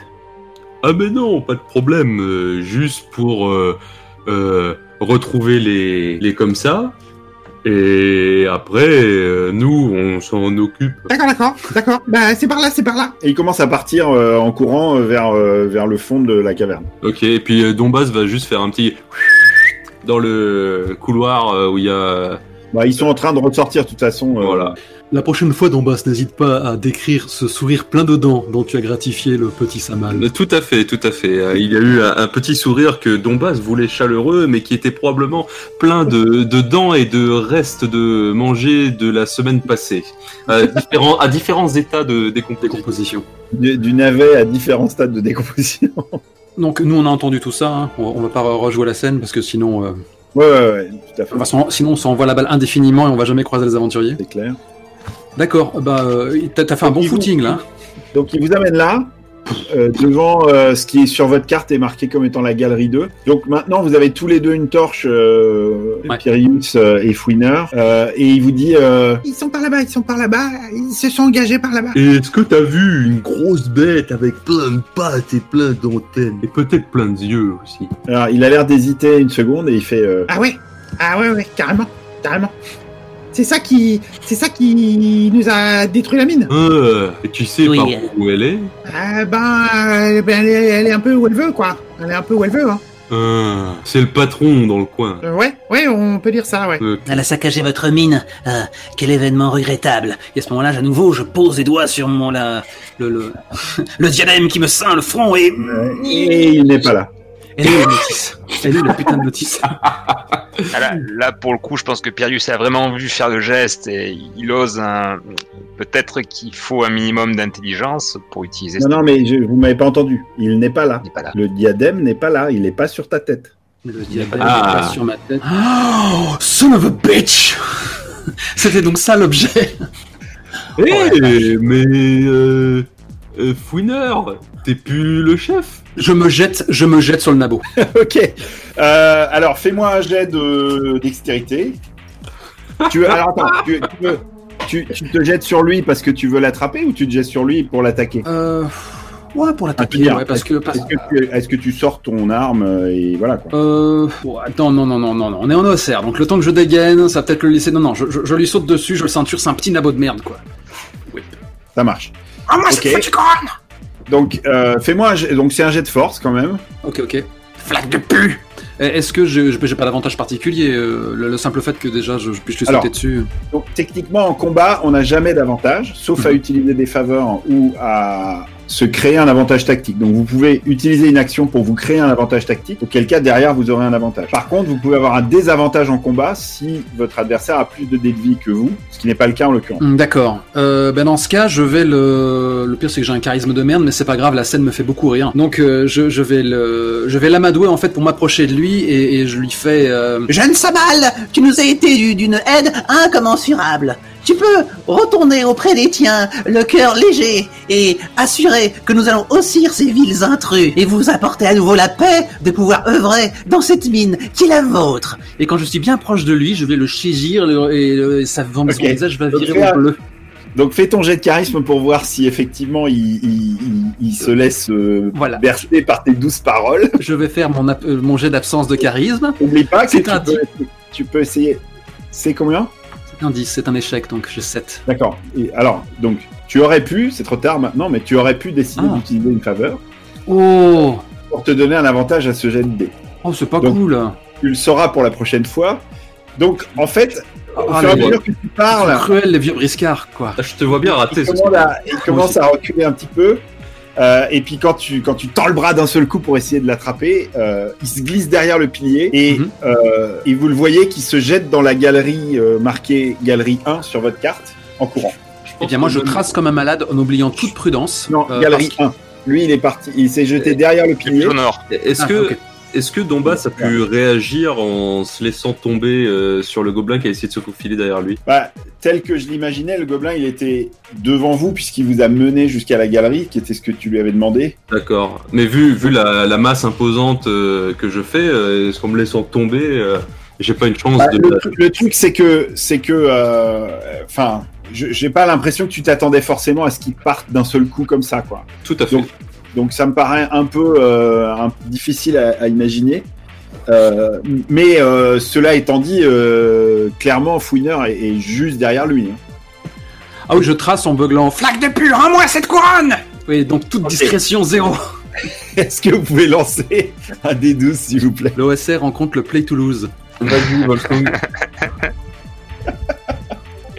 9. Je vais me prendre une fireball dans la gueule.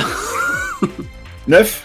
9, oui. Ok, donc tu hurles, qu'est-ce que t'as dit? Rends-moi ça. Flaque de pu, rends-moi cette couronne. Très bien. Donc tu hurles ça et tu te rues dans le couloir derrière lui. Je m'empale sur un épieu. Dombas et Pirius, qu'est-ce que vous faites? On court, enfin moi je cours. Sachant que si vous connaissez bien le plan, vous pouvez le prendre à revers en traçant dans la conduite la galerie numéro 2. Ah oui, mais je crois que je cours à ta suite. Ah non, en fait, elles sont. C'est pas parce qu'elles se croisent sur le plan qu'il y a. En fait, il y en a une qui passe sous l'autre. Mais Ah, d'accord. Putain. Ok, puis de toute façon, je pense que Dombas, il n'a pas l'intelligence pour se dire. Non, mais. Si seulement Pirius avait un contact qui lui avait parlé d'une chose trappe. Non, mais par contre, Dombas, il a entendu beaucoup d'histoires sur le niveau -7. Et il sait qu'au début de chacun de ces circuits, il y a un wagon. Et il va sauter dans le wagon en attrapant peut-être Pirius si Pirius se laisse faire et commencer à pousser le wagon pour partir à la suite de son chef et rattraper le voleur. Tu veux utiliser une faveur pour qu'il y ait un wagon, c'est ça? Ouais, c'est ça. Ok. Donc tu utilises une faveur de qui? Alors, est-ce que je peux utiliser faveur avec la supervision? Oui, alors ça voudra dire que, en gros, tu le sais depuis très peu de temps. C'est-à-dire que c'était juste avant de venir que tu as parlé à quelqu'un. Ok. Et on va lancer le dé pour voir si ça vaut le coup de décrire la scène ou pas. Ok.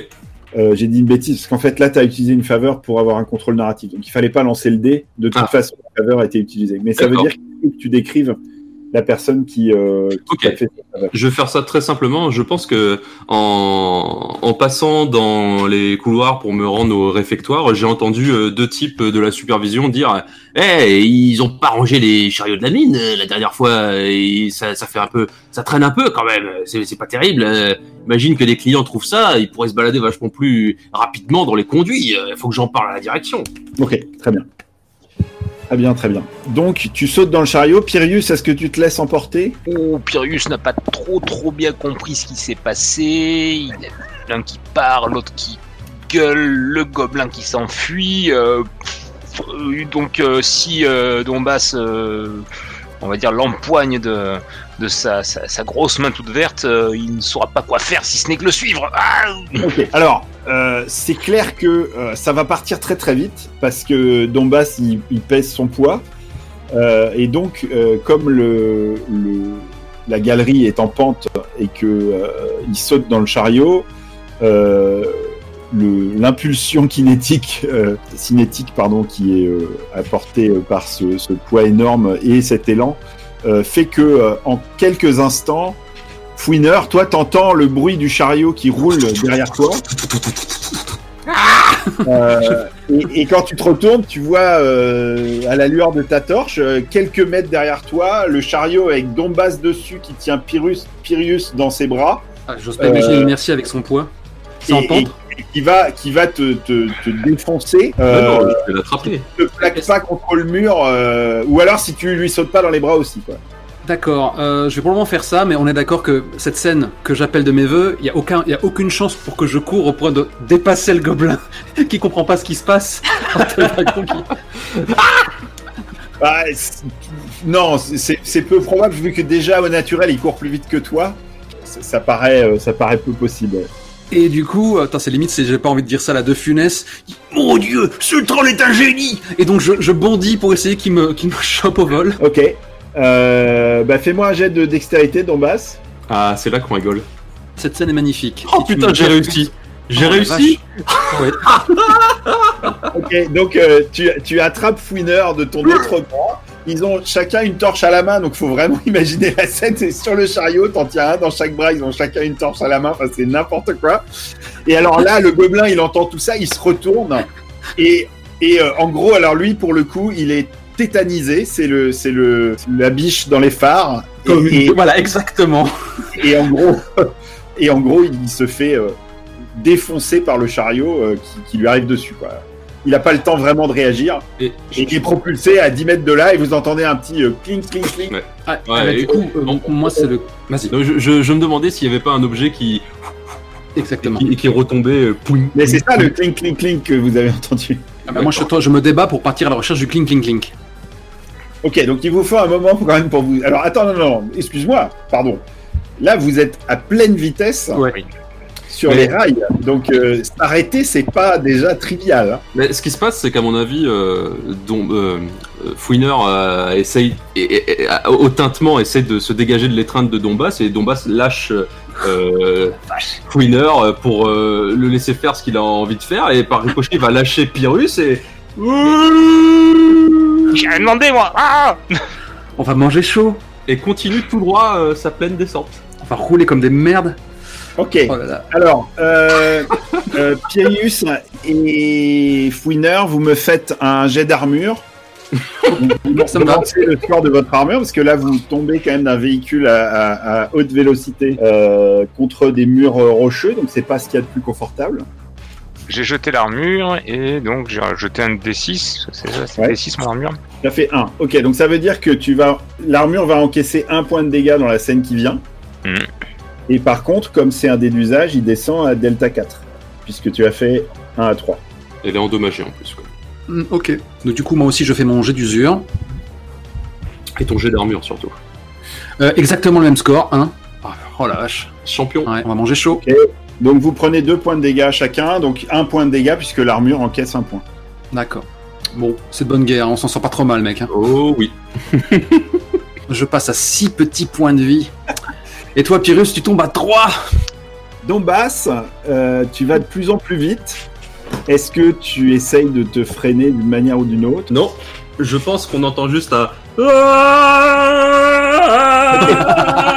vous entendez ça, et à un moment, vous entendez pouf, et un gros bruit de métal, de fracas, de tout ce que vous voulez. Et en fait, donc toi, t'as vu ce qui t'arrivait, sauf que t'as rien pu faire.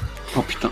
Et en fait, t'as vu qu'il y avait une sorte de promontoire, c'est-à-dire les rails sont complètement défoncés à un endroit. Il y a une sorte de promontoire rocheux, et donc le chariot s'est éclaté dans ce promontoire rocheux. Et toi, t'as fait un vol plané dans la galerie. Et donc toi, tu peux lancer ton dé d'armure pour encaisser. Par contre, tu vas prendre un peu plus de dégâts. Hey.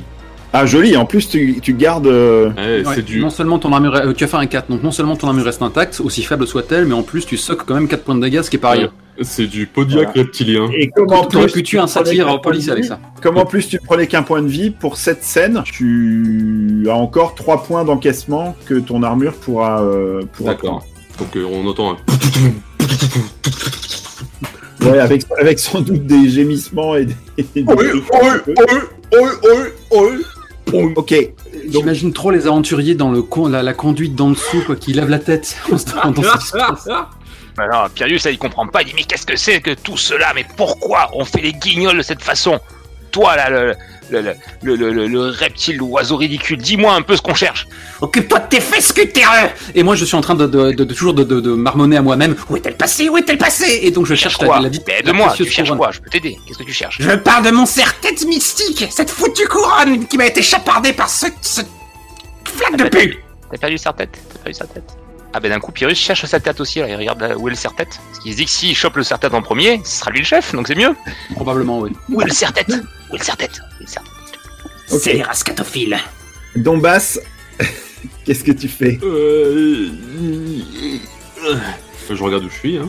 Ok, bon, donc toi tu vois dans le noir, donc c'est bien. Mhm. Parce que ça te permet de voir que du promontoire, enfin de la sorte de brisure rocheuse qui avait cassé les rails au milieu du chemin, émerge une sorte de créature chitineuse. Peut-être 1 mètre 50 de long, avec des antennes, tu vois, des pattes, une sorte de bec,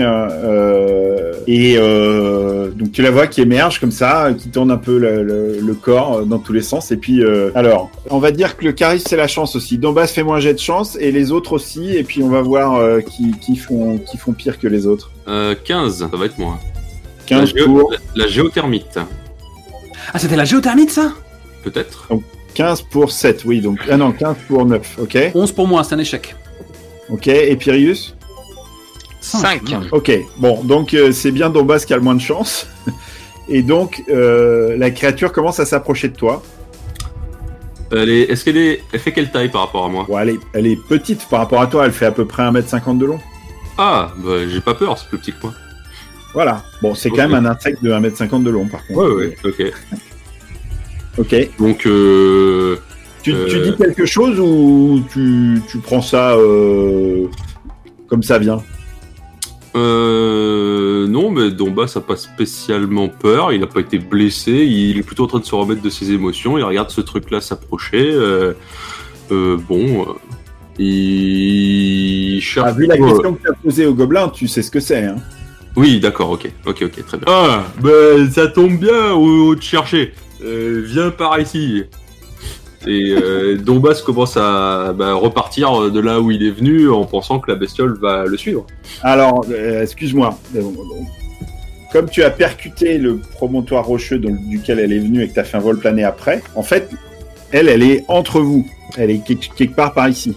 Donc, elle vient vers toi, mais ça veut pas dire que toi, tu peux retourner vers les autres sans passer par la créature. Donc, t'es dans la merde, quoi. Donc, alors, je peux te faire... Monsieur Fouiner, j'ai trouvé la bestiole. C'est notre discrétion. Ok, donc le gros troll qui hurle dans les couloirs, alors ça fait de l'écho de partout, vous entendez même il y a des pierres qui tombent par endroits, tellement ça fait du boucan et tout. Et du coup, moi, je m'engrais de plus belle. La couronne. Allez, je suis en train de reprendre par terre, je brandis ma torche droite et de gauche. En philosophie OSR, je vais pas faire de jet pour ce genre de truc où on cherche. Mais comme là, vous êtes en compétition l'un contre l'autre à vouloir chercher le premier. Tout à fait. Vous allez tous les deux me faire un jet de sagesse. Et celui qui réussit, s'il y en a un qui réussit et l'autre qui rate, c'est facile. Et sinon, on comparera les résultats. Ça tombe bien, on a tous les deux 10 en sagesse. Donc, on est vraiment à égalité sur ce coup-là. Eh bien, dégaine le premier. Ah. C'est mon plaisir. Magnifique. 16. Oh, attends, je suis sûr que je peux faire un 17. C'est dans mes capacités. 12. On a échoué tous les deux, de toute façon. Ok. Ah bah donc pour l'instant, vous la trouvez pas ni l'un ni l'autre. Donc Dombas ayant donné son information commence à se rapprocher de la paroi, essaye de trouver un moyen de remonter ou de rejoindre ses comparses, toujours pensant que le truc va le suivre. Ok. Donc tu aperçois ce passage-là qui est un peu plus bas, qui a l'air de partir sur la gauche de la galerie. Plus loin dans le conduit, oui. Par contre, de là où t'es, t'as pas du tout l'impression que c'est assez grand pour toi. Ok. Et tu vois que la créature, quand elle s'approche de toi, tu sens que la température monte un peu et t'as une vague odeur de soufre qui se répand. Ça va cracher. Tu sens bizarre. Et là, tu vois qu'elle redresse un petit peu la tête et effectivement, il y a une sorte de jet de vapeur bouillante avec un liquide à l'intérieur. Quelle horreur. Elle projette vers toi. Tu peux essayer d'esquiver ça avec un jet de dextérité, mais tu vas le faire à désavantage parce que tu es gros et que tu es au milieu d'une galerie étroite. C'est raté. Ok, donc tu prends un des 6 de dégâts, sachant que tu avais 3 points de ton armure qui te restait. Donc il y a 2 points de vie. 2, c'est ça? Ouais. Il y a 2 points de vie qui passent l'armure et du coup je tombe à 8. les autres, vous me refaites un jet. Si vous êtes toujours en train de chercher, Ouais. vous me refaites un jet. J'ouvre le bal avec un 7. Cette fois, c'est un succès.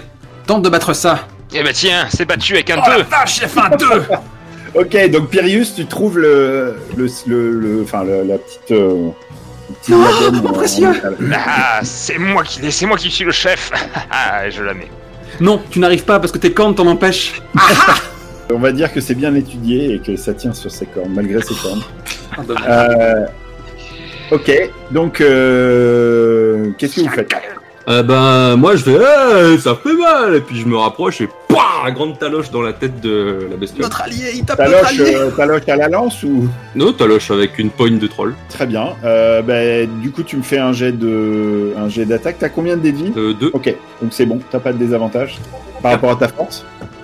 C'est en dessous. Bah donc c'est réussi. Donc tu fais tes dégâts. Alors à la main nue ça fait quoi? Bon, ça va faire D4. D'accord. T'as des Ouais, armes? je sais que c'est des mains de troll, mais bon. Non, y a pas de souci. Je me demandais justement si ça devait pas juste faire un point de dommage comme dans les D5 quand t'es pas armé et que tu sais pas te servir T'accordes de un main. D4 pour la plausibilité du truc. Je t'accorde un D4. 2. Ça valait le coup. Ok, C'est pas bah, gentil. non mais quand même, voilà, il y a du momentum derrière le coup, donc elle valdingue un peu en arrière et t'entends qu'elle fait une sorte de bruit qui fait un peu penser à un jet de vapeur, tu vois, genre. Oui, piche toi-même d'abord. Ok, les autres, vous faites quoi? Est-ce que le fait d'avoir mis la couronne, le petit cerclé là, ça change quelque chose? Est-ce que je... Pour l'instant, rien, mais toi, tu vois pas la créature, donc peut-être que c'est ça la clé. Oui, mais bon, alors peut-être qu'il faut le préciser pour aussi également les gens qui ne voient pas forcément la fiche, mais on est des créatures tous les trois très intelligentes. Oui. Puisque j'ai une intelligence de 6, que Dombas a 7 et que Fouiner, notre maître à tous, a 8. Évidemment. Donc, il faut quand même bien le dire, mais voilà. Nous relayons surtout sur l'instinct du moment, les envies, etc. Et pour le moment, je n'ai surtout pas cette idée de contrôler la créature, d'en la voir. Mais par contre, maintenant que je suis le chef, toi, la sous-merde ex-chef, pour petit rappel, qu'est-ce qu'on est venu faire ici? Donne-moi cette foutue couronne. Non, c'est moi le chef, maintenant c'est fini, c'est moi qui dicte. On est venu se prendre bien soin des clients. Et pour prendre bien soin des clients, qu'est-ce qu'on fait? On contrôle la géothermite. Ouais, aussi, peut-être. Mais c'est-à-dire, mais la géothermite, c'est quoi d'abord? On l'a pas vu encore, hein. On sait pas ce que c'est. Donc, Donne-moi cette foutue satanique couronne. Et donc, j'essaie de- la distance c'est avec, là- avec mon flambeau. C'est là que vous faites peut-être le lien entre ce que Dombas a gueulé il y a quelques secondes auparavant où il a dit qu'il avait trouvé la géothermie. Sacrebleu, il a trouvé la grosse bête. Alors, on va voir ce que c'est alors. Allons-y. Ok. Non, mais tu fais ce que je te dis. Allez, on y va. Je commence à y aller. Mais bouge-toi, Nick Douille. Il faut que tu contrôles la géothermite et qu'elle ne défonce pas notre allié. Oui, je défonce Ou le la contraire. géothermite et je contrôle notre allié. Oui, ne t'inquiète pas. Ce sera fait dans cet ordre. Ok, Je suis donc, les voix de Dombas. d'accord, très bien. Donc, Dombas, qu'est-ce que tu fais? Écoute, ça dépend de mes compagnons. Mais là, pour l'instant, t'as la créature en face de toi, donc ça dépend pas vraiment de tes compagnons. D'accord, ok. Dans ce cas, je vais tenter de monter dessus en mode rodéo. Oh là là. Tu veux l'écraser, quoi. Ouais, après, elle a l'air d'être costaud, donc... Ah ouais, non. Non. Un truc d'1m50, il va pas résister à ton poids, mais... ok, très bien. Ce qu'il faut que tu fasses, c'est qu'il faut que tu manœuvres pour être en position haute. Donc, il faut que tu, par exemple, avec tes mains et tes pieds, tu te hisses un peu dans la galerie, puisque tu es assez large pour pouvoir toucher les deux côtés. Et puis, après, que tu te laisses tomber dessus. Donc, ton premier jet, ça va être un jet plutôt de dextérité pour te mettre en position. Qui n'est pas forcément à ton avantage, mais bon. Raté. 16. Ok, donc, elle te crache de nouveau dessus. Ok. Donc, tu prends 4 points de dommage. Donc là, ça brûle vraiment, ça commence à piquer à tous les sens du terme. Et l'armure vaut plus un copec là parce qu'on est passé à D4, mais. Non, on est dans la même scène, donc D'accord, ok. elle resservira, mais pour cette scène, elle a plus d'effet. J'espère que tu. Aïe, ça pique. Ok, donc Pirius, tu vois en courant, tu arrives, tu vois une créature devant toi qui voilà, tu supposes que c'est la même et que ça correspond à la description de la géothermite. C'est moi le chef, je te dis, toi aussi, créature ridicule. qui ressemble plus à une sorte de grosse larve qu'à une géo-machin mythe. Bon, alors, maintenant tu vas faire ce qu'on te dit et tu arrêtes de taper le gros troll, après tout. Ouais, merci, ouais. C'est pas un client. Alors, la créature s'avance vers toi. Dombas, toi, t'as entendu ce qu'il a dit, mais t'as toujours ta créature en face de toi qui s'apprête de nouveau à te cracher dessus. Moi, je me suis arrêté à bonne distance parce que je me méfie. D'accord. Qu'est-ce qui se passe si je tombe à 0 PV? Alors, techniquement, tu fais un jet de constitution pour voir si tu es mort ou pas. Ah oui, d'accord, donc ça peut être fini tout de suite, ok. Ça peut être fini tout de suite. T'as 6 en constit, j'ai 4 en constit. Voilà. Et je te rappelle que t'as une arme aussi et que tu peux t'en servir. Hein. Enfin, là, pour l'instant, t'as fait un peu gentil, quoi. Ouais, tout à fait.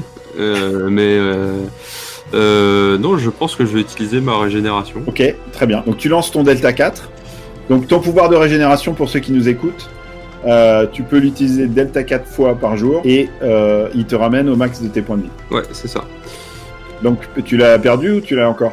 Je l'ai perdu. Donc Dombas cherche dans ses rangements un morceau de fromage de chèvre qu'il met dans sa bouche pour activer la régénération, car il a encore besoin de certains éléments de motivation pour activer ses pouvoirs de troll, et malheureusement c'était le cas.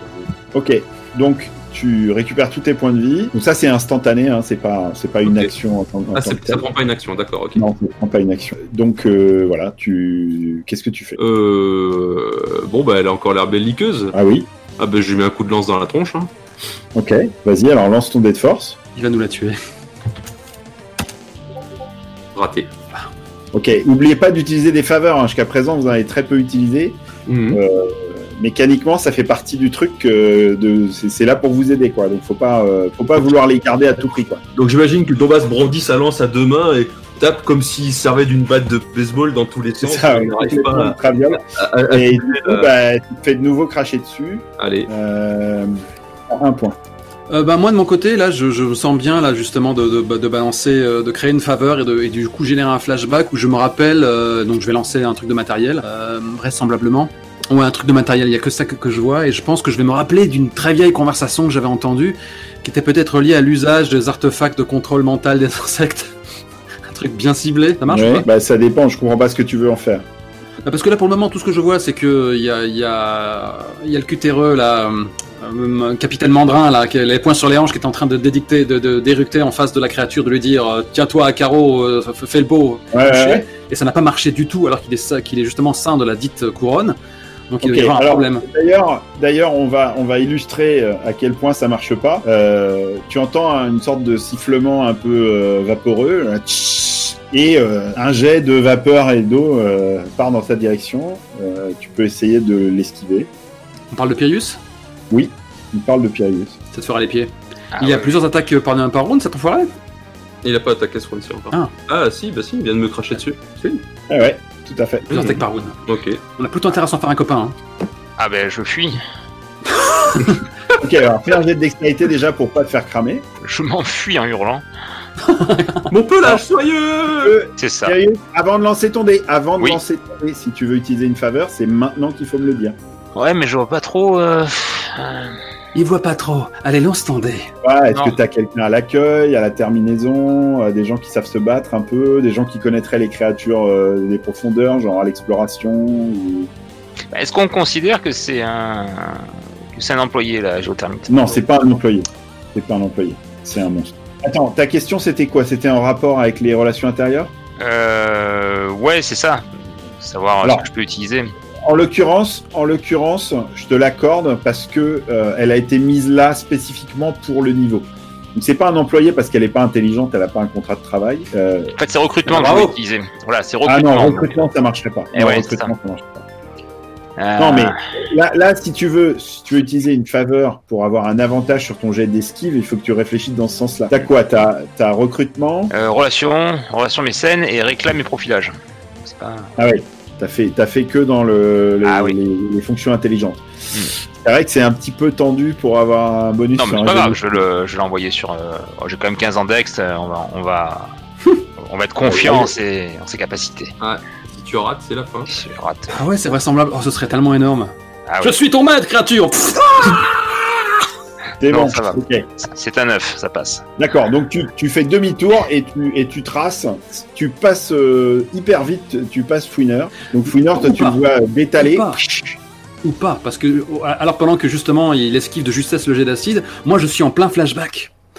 Et donc je me rappelle de la fois où donc j'étais rentré de je sais plus quel palier, du palier 62, où j'avais été battu comme plâtre.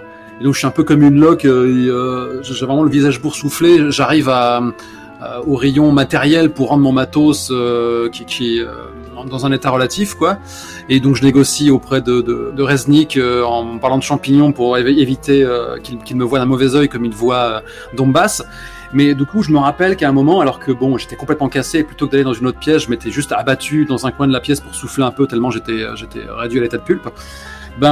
Soudain, j'ai un déclic de ce souvenir qui est vraiment était totalement anecdotique, mais qui me revient maintenant, où justement, il y avait Reznik qui était en train de s'entretenir avec son aide de camp, justement sur, comme par hasard, cette couronne. Quelle coïncidence quand même. Et sur les usages qu'on peut faire de ce genre d'objets, de contrôle des insectes, etc. quoi. Donc, en gros, je me rappelle maintenant comment on s'en sert. Ça te va? Ça fonctionne? Ok. Donc j'ai un dé du dur à 6. Donc du coup, tu lances pas ton dé de faveur, tu fais du contrôle narratif. Voilà, c'est ça. Sinon, tu peux faire un jet d'intelligence avec un... Si tu veux lancer ton jet de faveur et peut-être de la garder, tu peux faire un jet d'intelligence avec un avantage. Mais là, vu... Oui, non. Non. Ok, très bien. Et pour s'en servir, il faut la mettre sur la tête et commander des ordres à la créature. D'accord. Et c'est exactement ce qu'il a fait, et ça n'a pas marché. D'accord. Donc là, lui, il est 3 mètres derrière toi en train de courir. Non, parce que là, c'était le déclic. C'était une fraction de seconde, cette pensée. Et du coup, je vais tenter de saisir la couronne au passage de mon compagnon. D'accord, très bien. Donc tu me fais un jet de dextérité. Pas t'en tirer à si bon compte. Hein. C'est qui le chef? C'est moi. Un mec. Ok. Donc là, d'un geste extrêmement habile, non seulement tu attrapes la couronne, mais tu la fais tourner autour de ton doigt et elle finit son parcours sur ta tête, juste au moment où la créature est face à toi et s'apprête à te cracher dessus. J'ai failli faire une pause sans taille. Ok, Dombas.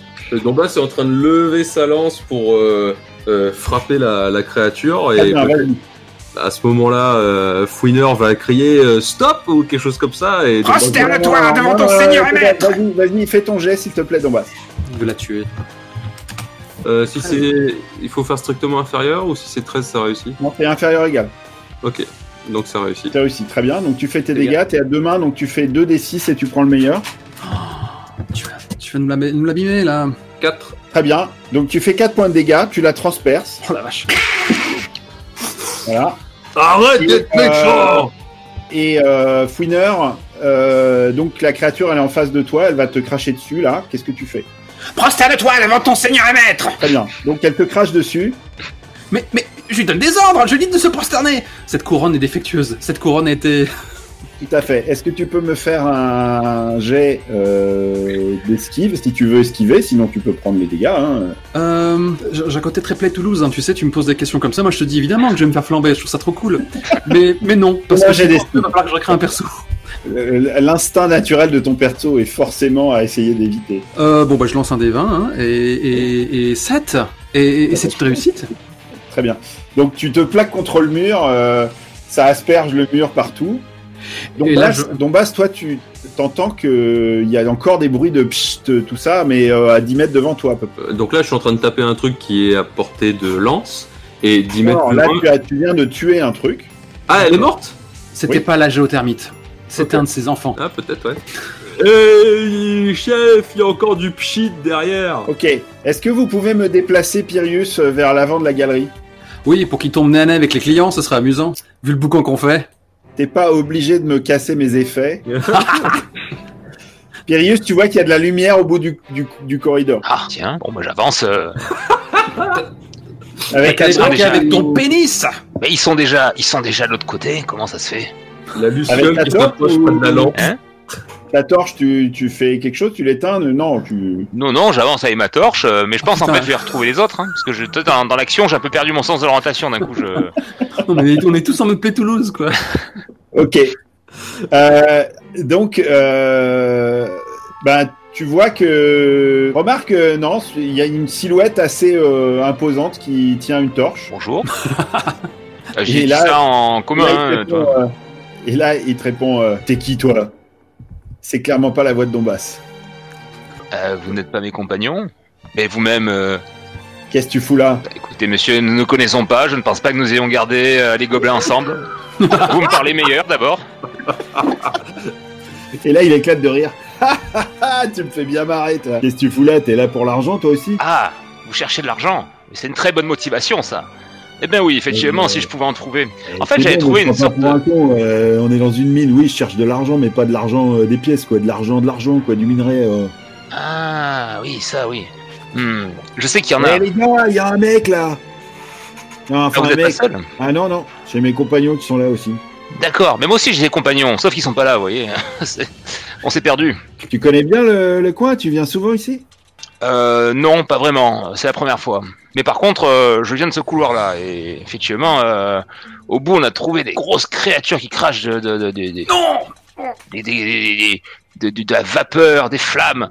Oh là là, moi honnêtement, ça m'a mis... regardez, j'ai failli perdre mon poil, mon beau poil soyeux. Si vous voulez, je vous y amène, hein, si ça peut vous permettre de briller en société, de dire que vous avez aussi ce genre de bestiole, vu que je vous vois grand et fort comme ça, avec d'énormes armures et cette épée...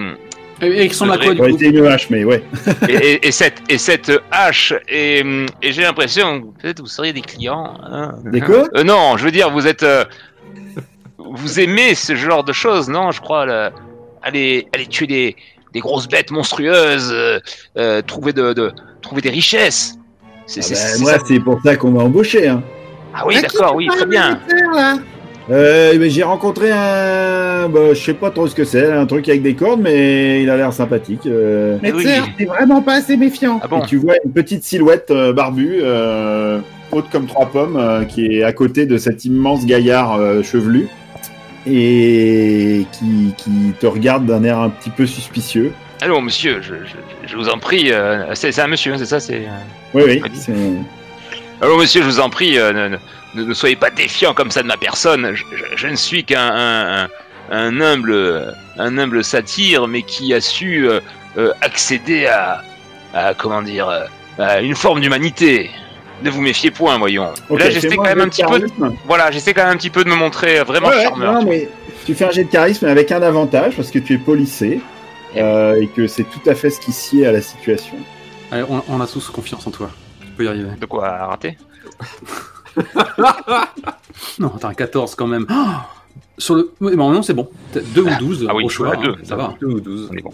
Ouais. Super. Bon, tu vois qu'ils ont l'air de se détendre un peu. Enfin, surtout le petit, le grand, il avait pas l'air particulièrement tendu. Et le petit fait. Alors, vous avez repéré un filon? Ah oui, un gros. Mais par contre, il fait un peu mal. Vous voyez, c'est à côté de ce que vous appelez le filon, il y a ce qu'on pourrait appeler une bête qui crache de la vapeur. Ah oui, la fameuse créature qui a dévasté tout ça. Bon, ben amenez-nous là-bas, ça m'intéresse. Je vois que vous avez lu la réclame, c'est très bien. Enfin, je veux dire, vous avez entendu parler des rumeurs qui disent que il y a effectivement des créatures. Oui, effectivement. Allons bon. Je vous guide. Regardez, c'est tout droit. Venez, mes bons amis. Allez. Pour l'instant, je passe devant, mais à un moment donné, le grand, il va devoir prendre l'ourlet, hein, parce que c'est quand même relativement dangereux. D'accord. On retourne à nos compagnons. Donc, Dombas, toi, tu viens de tuer une des créatures, enfin, une des géothermites, tu supposes. Toi, tu fais face à une autre, hein, clairement, même si vos personnages ne l'ont pas forcément compris, il y en a clairement 2. Ok. Donc, Dombas, qu'est-ce que tu fais, toi? La créature est suffisamment petite pour que je soulève le cadavre? Oui. D'accord. Parce qu'en fait, elle est hyper chaude. Ouais, et elle est même très dangereuse parce qu'on m'a raconté un truc sur les géothermites.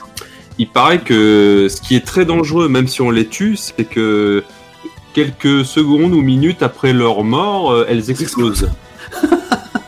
Okay, ça va pas la tête. Tu claques une faveur pour ouais. ça? Ouais. Alors, auprès de qui? Parce que là, je vois pas trop... Relations intérieures. Ouais, ok, bah... Et donc, du coup, je vais la ramasser et la jeter pour qu'elle arrive au croisement là-bas. Juste pour l'éloigner de moi, parce que je sais que ça va exploser. Mais après, c'est peut-être à ce moment-là que les aventuriers vont peut-être se la prendre. Non, c'est moi qui vais me la prendre. Ça, malheureusement, je vois pas. J'ai pas une vision sur toi, a priori. Ok, alors attends, qu'on soit clair. Donc toi, tu as toujours ta torche à la main parce que sinon tu verrais rien et tu pourrais même pas. Tout à fait. Et je pense que je vais réaliser que ces termites peuvent voler très très vite. Ok, donc bon, tu vois donc là, la silhouette qui se soulève. Et tu le vois qui lance quelque chose. Au début, tu as l'impression que c'est un rocher. Et en plus, toi, tu es toujours persuadé que c'est la même créature que vous avez combattue. Mais si moi je le vois en train de lancer ça à bout de bras, lui doit me voir avec ma torche, non ? Ouais, bien sûr. Donc tu continues ton action ? Le feu de l'action, hein, j'ai pas. D'accord, ok. Je vais me prendre une termite dans la... Donc tu vas. Mais non. Sur le principe, il n'est pas en train d'essayer de te trucider. Oui. Donc il va faire un jet de force. S'il réussit, ça va passer par-dessus ta tête et ça va tomber de l'autre côté. Comme je suis un troll costaud, j'ai un avantage ? Non, t'es un gros troll. Je suis un gros troll. Ouais, si, t'as un avantage, ouais. Okay. Un 18 et un 13. Donc 13, c'est réussi. Voilà, vas-y, Donbass. Ah, voilà. Donbass se jette sur la carcasse fumante de la géothermite, empoigne cette carcasse alors que ses mains sont en train de chauffer sous les vapeurs relâchées par la carcasse, la soulève dans les airs et il utilise tous ses muscles pour la balancer, son ventre s'agite de gauche à droite comme une gelée verte. Je vois une sorte d'appel d'air, effectivement, on a un plan sur Fouiner, le Skeksis exilé, qui voit justement cette géothermite. Oh mon Dieu, ils sont capables de voler! Mais en fait, le projectile passe au-dessus de lui, expédié justement à bout de bras par son camarade un peu gênant, le gros troll. Il y a une sorte d'écoulement qui s'insinue le long de sa cuisse, il n'a pas le temps de faire quoi que ce soit alors que la chose s'écrase dans un bruit qui retentit sur les parois derrière lui. Et tout de suite, effectivement, la créature commence à s'agiter comme si elle vivait encore, mais non, elle ne vit pas, elle semble plutôt enflée et elle siffle par de multiples orifices comme une théière. Il se retourne, toujours la main plaquée sur sa foutue tiare, alors qu'il est cerné par l'autre créature, elle bien en vie, qui s'apprête à nouveau à lui cracher dessus. Votre maître, votre seigneur aime l'être. Reznik, tu m'as refilé de la camelote. Oh mais Piarius, tout simplement, alors qu'il est en train d'un geste ample de la main de céder le passage à son nouvel ami barbare, il se tourne vers le gnome et il dit ne vous inquiétez pas, cher client, ça va très bien se passer. Attention! Et pas un ça va péter? Non. Espèce d'enfoiré. Et on va s'arrêter là pour aujourd'hui. Et